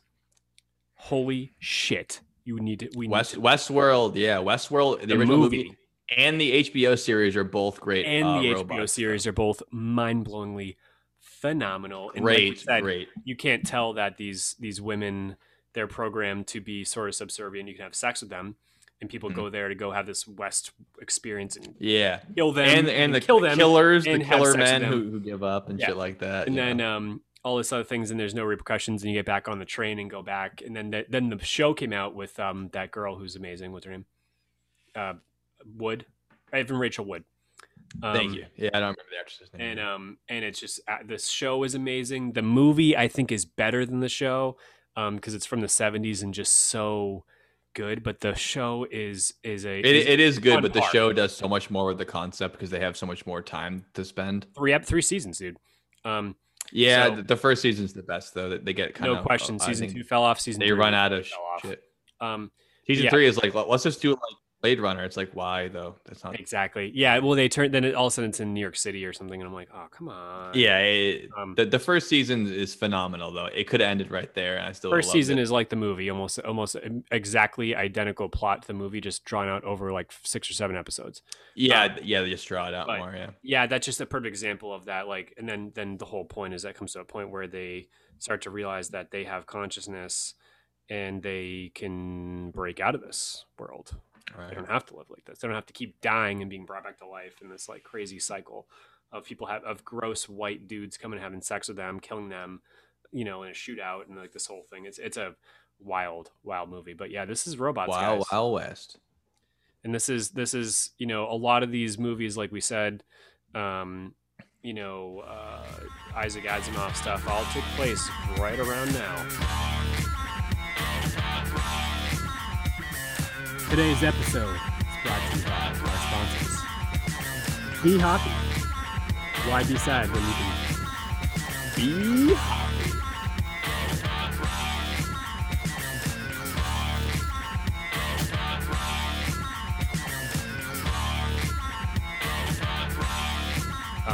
Conclusion-wise, Joe, I hate it, but I know this is reality. You hate it. So that's interesting. Let's do final thoughts right now because I think we disagree on this shit. Yeah. I am fully looking forward to the future of robotics, and I'm not, even though I know the existential idea of being afraid of robots taking over for us, I'm not as afraid. I mean, I know that it's easy for me to say because I'm living in the age of like robotic infancy where I'm not going to be living in the time where robots are so ubiquitous and so difficult to discern from humans or difficult to separate from society when robots are part of our internet or infrastructure. We're going to have robots run everything. Humans are inefficient and they're stupid. So what we do is we do human stuff. And as we have robots taking over air traffic control, traffic patterns, developing new ideas, engineering, they're going to start to take over all the jobs that need high functioning mental functions. And they're going to do great at it. They're going to develop the new rockets. They're going to be our new astronauts. They're going to do all these things that humans are incapable of. And their jobs will be to make us comfy as fuck, wealthy, and prosperous, which is what we want them to do, which is why you build a tractor instead of having oxen live on your farm. It's the same concept, adding technology. I am not afraid of that concept for me, because lucky for me, I'm going to die before it gets so ubiquitous that it's going to be, inseparable. But technology is exponential. It's going to grow fast.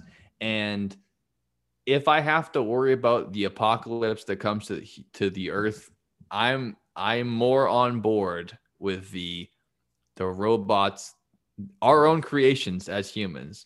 It's almost like having a son that becomes so tough that when you go in the boxing ring, he kicks the shit out of you, and then you go, good on you.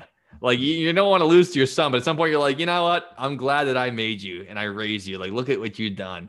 And I think that can be the robot's legacy in humanity when they become infinitely smarter and more capable than us, that I don't want us to ever go extinct. And I hope we get to work alongside them to expand into the stars and keep prospering and keep living forever. And I hope that they are contained in a way that they want to do that with us, where they just help us and do the things we want to do. But at some point, if they gain, it's not just sentience where they have to be like Westworld, where they get beaten in submission and they feel like I've been wronged, and they find a gun, they shoot you. It'll be the fact that they'll be so infinitely smarter than us that it will be like us taking care of a hamster, and we'll be like, oh, I don't want you to die. Like, just because the hamster isn't you don't want to kill it. You don't want to strangle its death and kill it and squeeze it off. If you can imbue in them the idea that life is precious and their inherent like value in life and the beauty in it that we have, then I think that there's a chance that artificial intelligence and robots will keep us around for the future, but they will well surpass us. And if we have to all die out and give way to, if you want to call it a species, a life form that's completely synthetic that we made that will make itself. I mean, robots will make better robots than us. The very first day we have a robot that can learn to make robots with its own mind and not just do what we say, it will make a better robot than we do. And that robot will make a better robot. And then it'll be like a cascade effect. It'll be over. Like within a year, every robot made will be better than everything we ever thought of, because it's just, you don't have the computing power, and biology doesn't work that way. So I am not afraid of it in the sense that, like I said, the Terminator's going to come with the guns and shoot you, or the robots are going to get angry and they're going to say, stop hitting your toaster. I'm going to cut your head off, you fucking human. Those are taking human and animalistic ideas and putting them into machines and saying they're going to feel wronged and vindictive. I don't think they are. They're going to be machines, and either they're going to have machine learning to have their ideas, or they're going to be, if machines do become violent and vindictive, it's because they have too many humanistic traits we put into them, and we've taught them how to be crazy, angry apes like we are. And if they do kill all humans, it won't be because they're fucking mad and disgusted with us and they hate how we treated the earth and they're so sickened by us. It'll be because we become obsolete and they will live on. Everything is a give and take. We know this about life. I strive for the human experience. I do not discard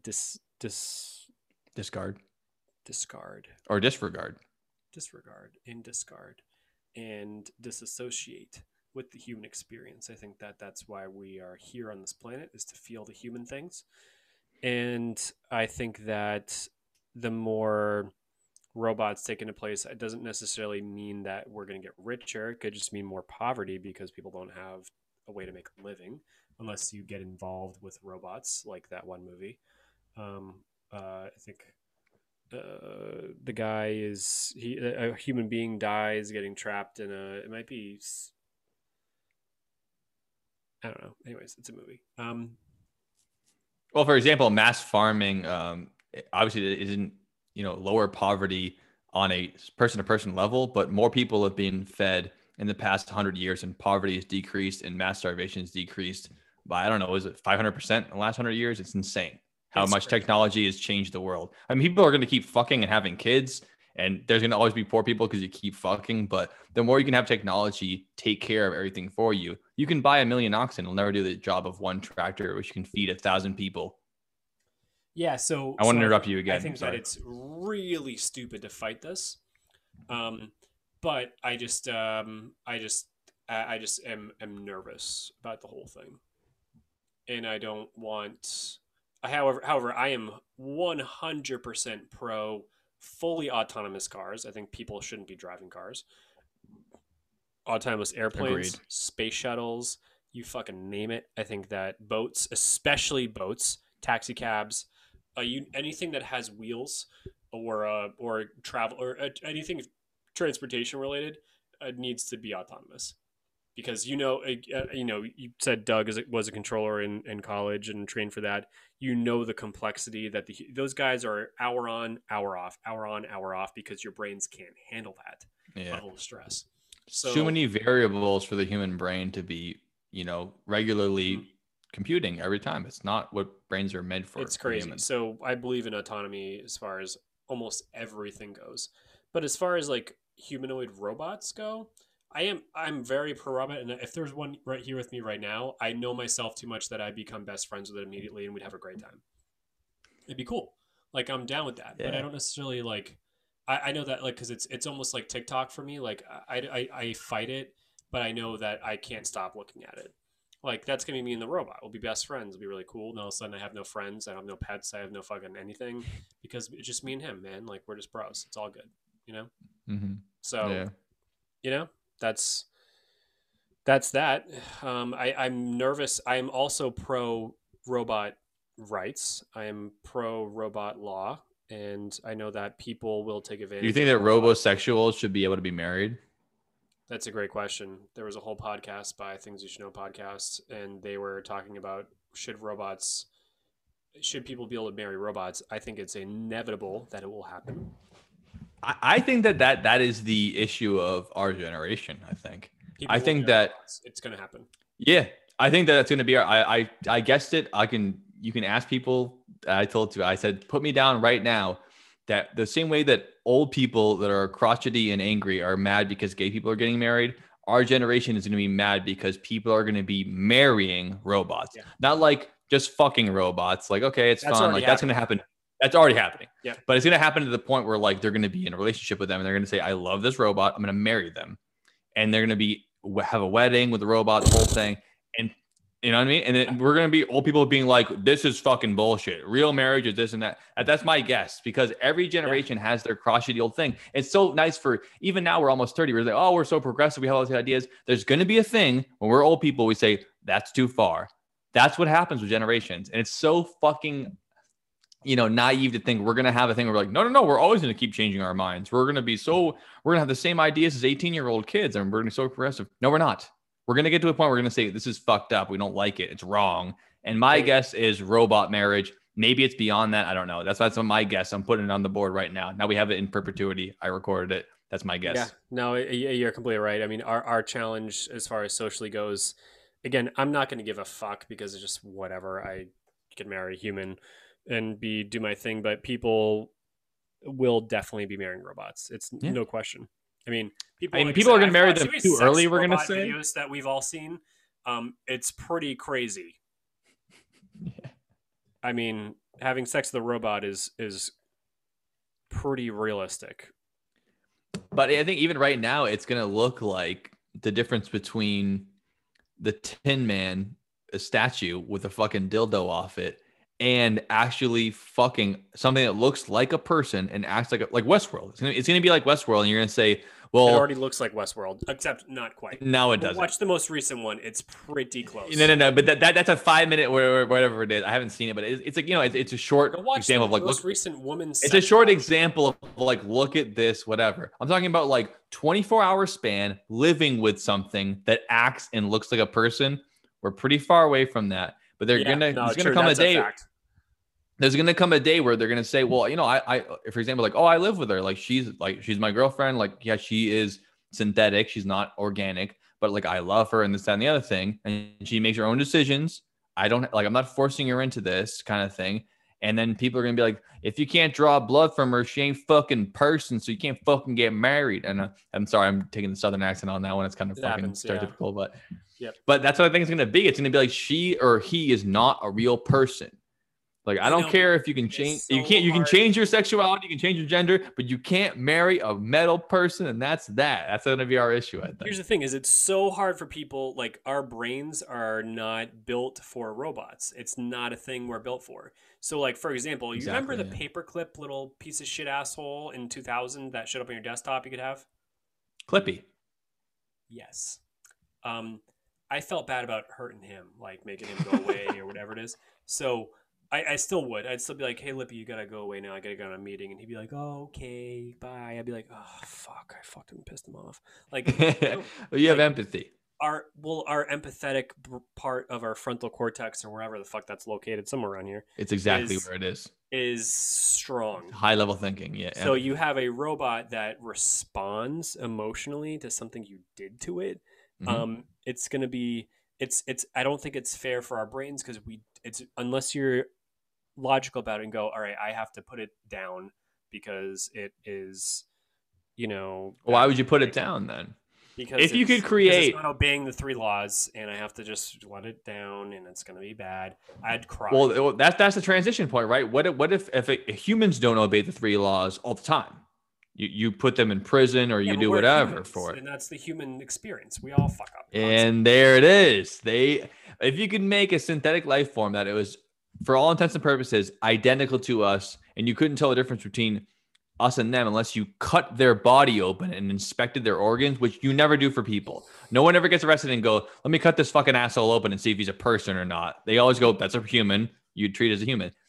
To that point, if we can create something that is that like us, what is the point where you say that, but you don't count because you're not actually, you didn't have someone jizz in an egg and become a person, so you're not a person.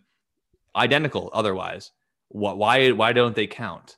Because they aren't they don't have blood in them. It has this life form on it. Is it intelligent life or not? Like, it's just because it's not it's just all messed up and our brains just are not built for this.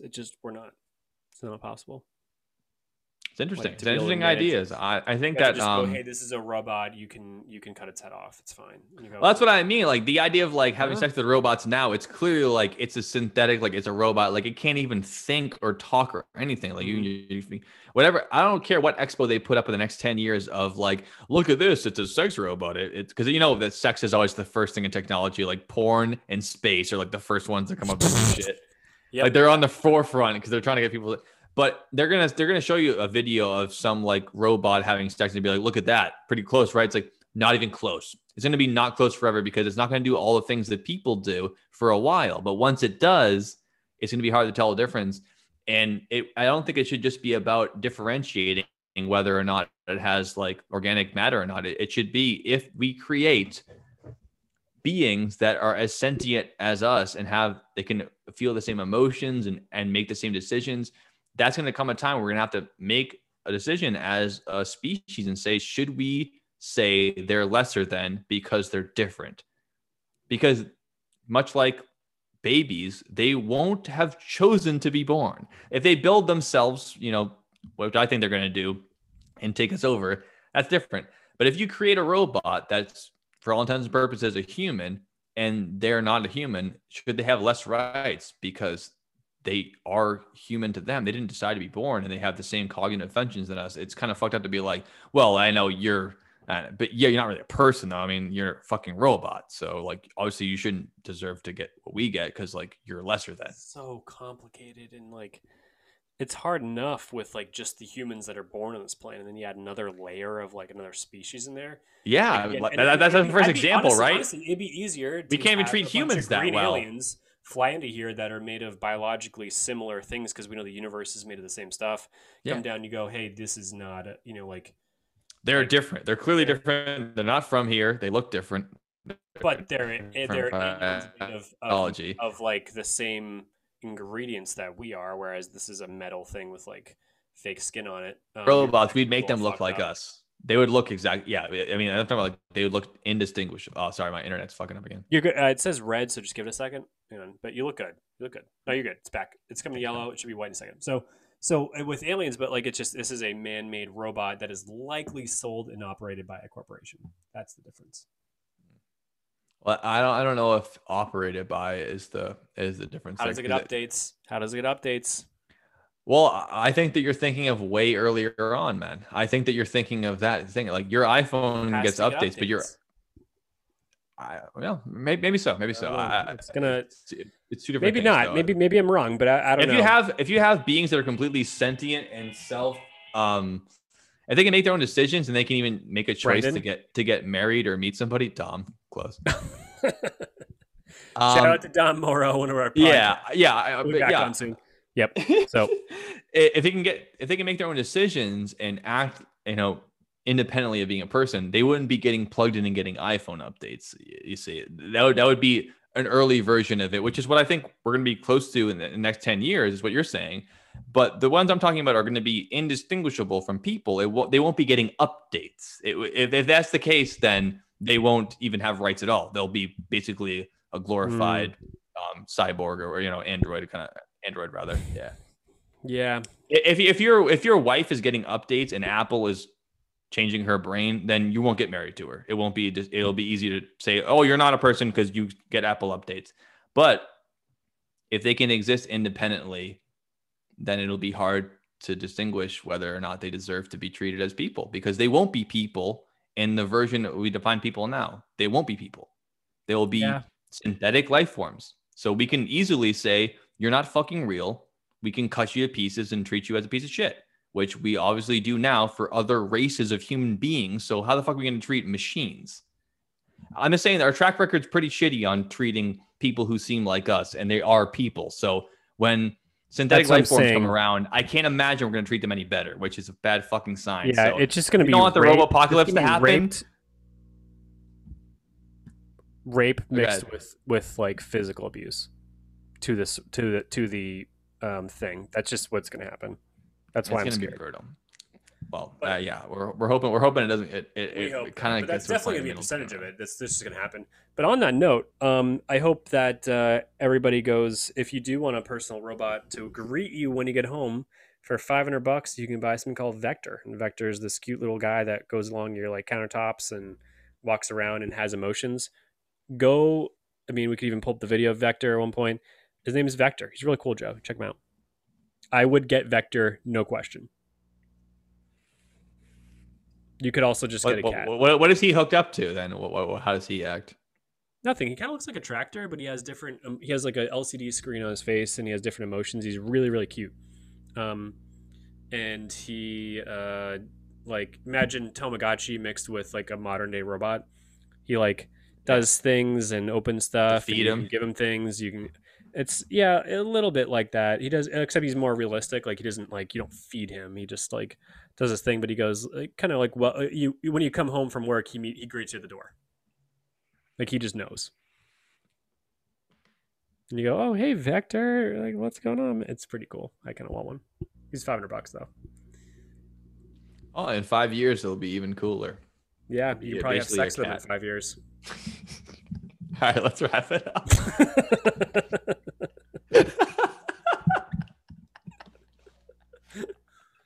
Just saying. I mean, I'm not making jokes. Just probably. No, it's true. I don't know where else it's gonna go.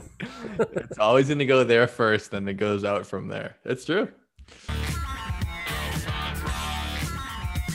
With silicone molds of humans. Whatever looks, any port in a storm, as they say. Any port in the storm. That's right. That is a really funny saying. I'll have to cut out this whole last part. Yeah, but it's nothing to do with robot clips, but that's funny. So I mean, anyway, so that's what we think about robots, folks. I mean, I definitely encourage people to watch some of those movies we saw. They're awesome examples of them. Super fun movies like Robots and WALL-E are really cool examples of how to use robots in a movie and put it as part of the plot and story, make it awesome. And movies like iRobot, Ex Machina, and Moon are really cool examples of how AI and robots are going to affect us in our future. I think the super interesting stuff. I agree. I agree completely. And again, yeah, these movies are top notch. They are highly rated. We didn't mention one shitty movie. Not one. Coming from movie snobs, fucking great. Make sure you buy Be Hoppy on the way out, and we'll see you guys next week for our special guests. And we're gonna talk about some crazy shit. Be Hoppy, Joe, tap your mic. Let's see it. When you're feeling thirsty, you need a little bit of a kick. New England's best. A little taste of Worcester. It's Be Hoppy. Be Hoppy. We'll see you next week. That's the Dylan and Yo, Basement Podcast Reboot System. brought to you by your favorite robots from 2021 through 2080 something when we pass. Probably. It's a Basement Podcast.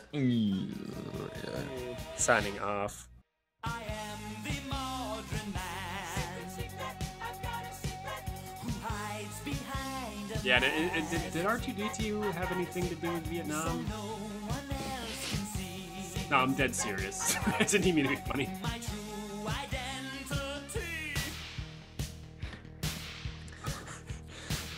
Well, he did help in the evacuation of Saigon. I thought so. That's what I'm saying. No, but He was at the Hanoi Hotel. He go, beep, beep, beep, beep, we can get the fuck out of here.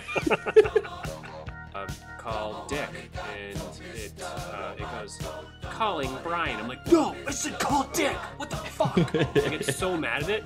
The yoga thing, this contemporary glass like house thing. No, you're thinking of the Black Mirror episode where Eric Foreman is in it. I'm so glad That's I know exact- you, Joe, because you that's know the exactly exact what I'm talking about. I was like, I've seen this movie. Yeah. Black Mirror. Yeah. I know that, like, because it's almost like TikTok for me. Like, I fight it, but I know that I can't stop looking at it. Like, that's gonna be me and the robot. We'll be best friends. We're really cool. And all of a sudden, I have no friends. I have no pets. I have no fucking anything. Conclusion-wise, Joe, I hate it. Oh, in 5 years it'll be even cooler. Yeah, you Yeah, probably have basically a sex with them in cat. 5 years. All right, let's wrap it up.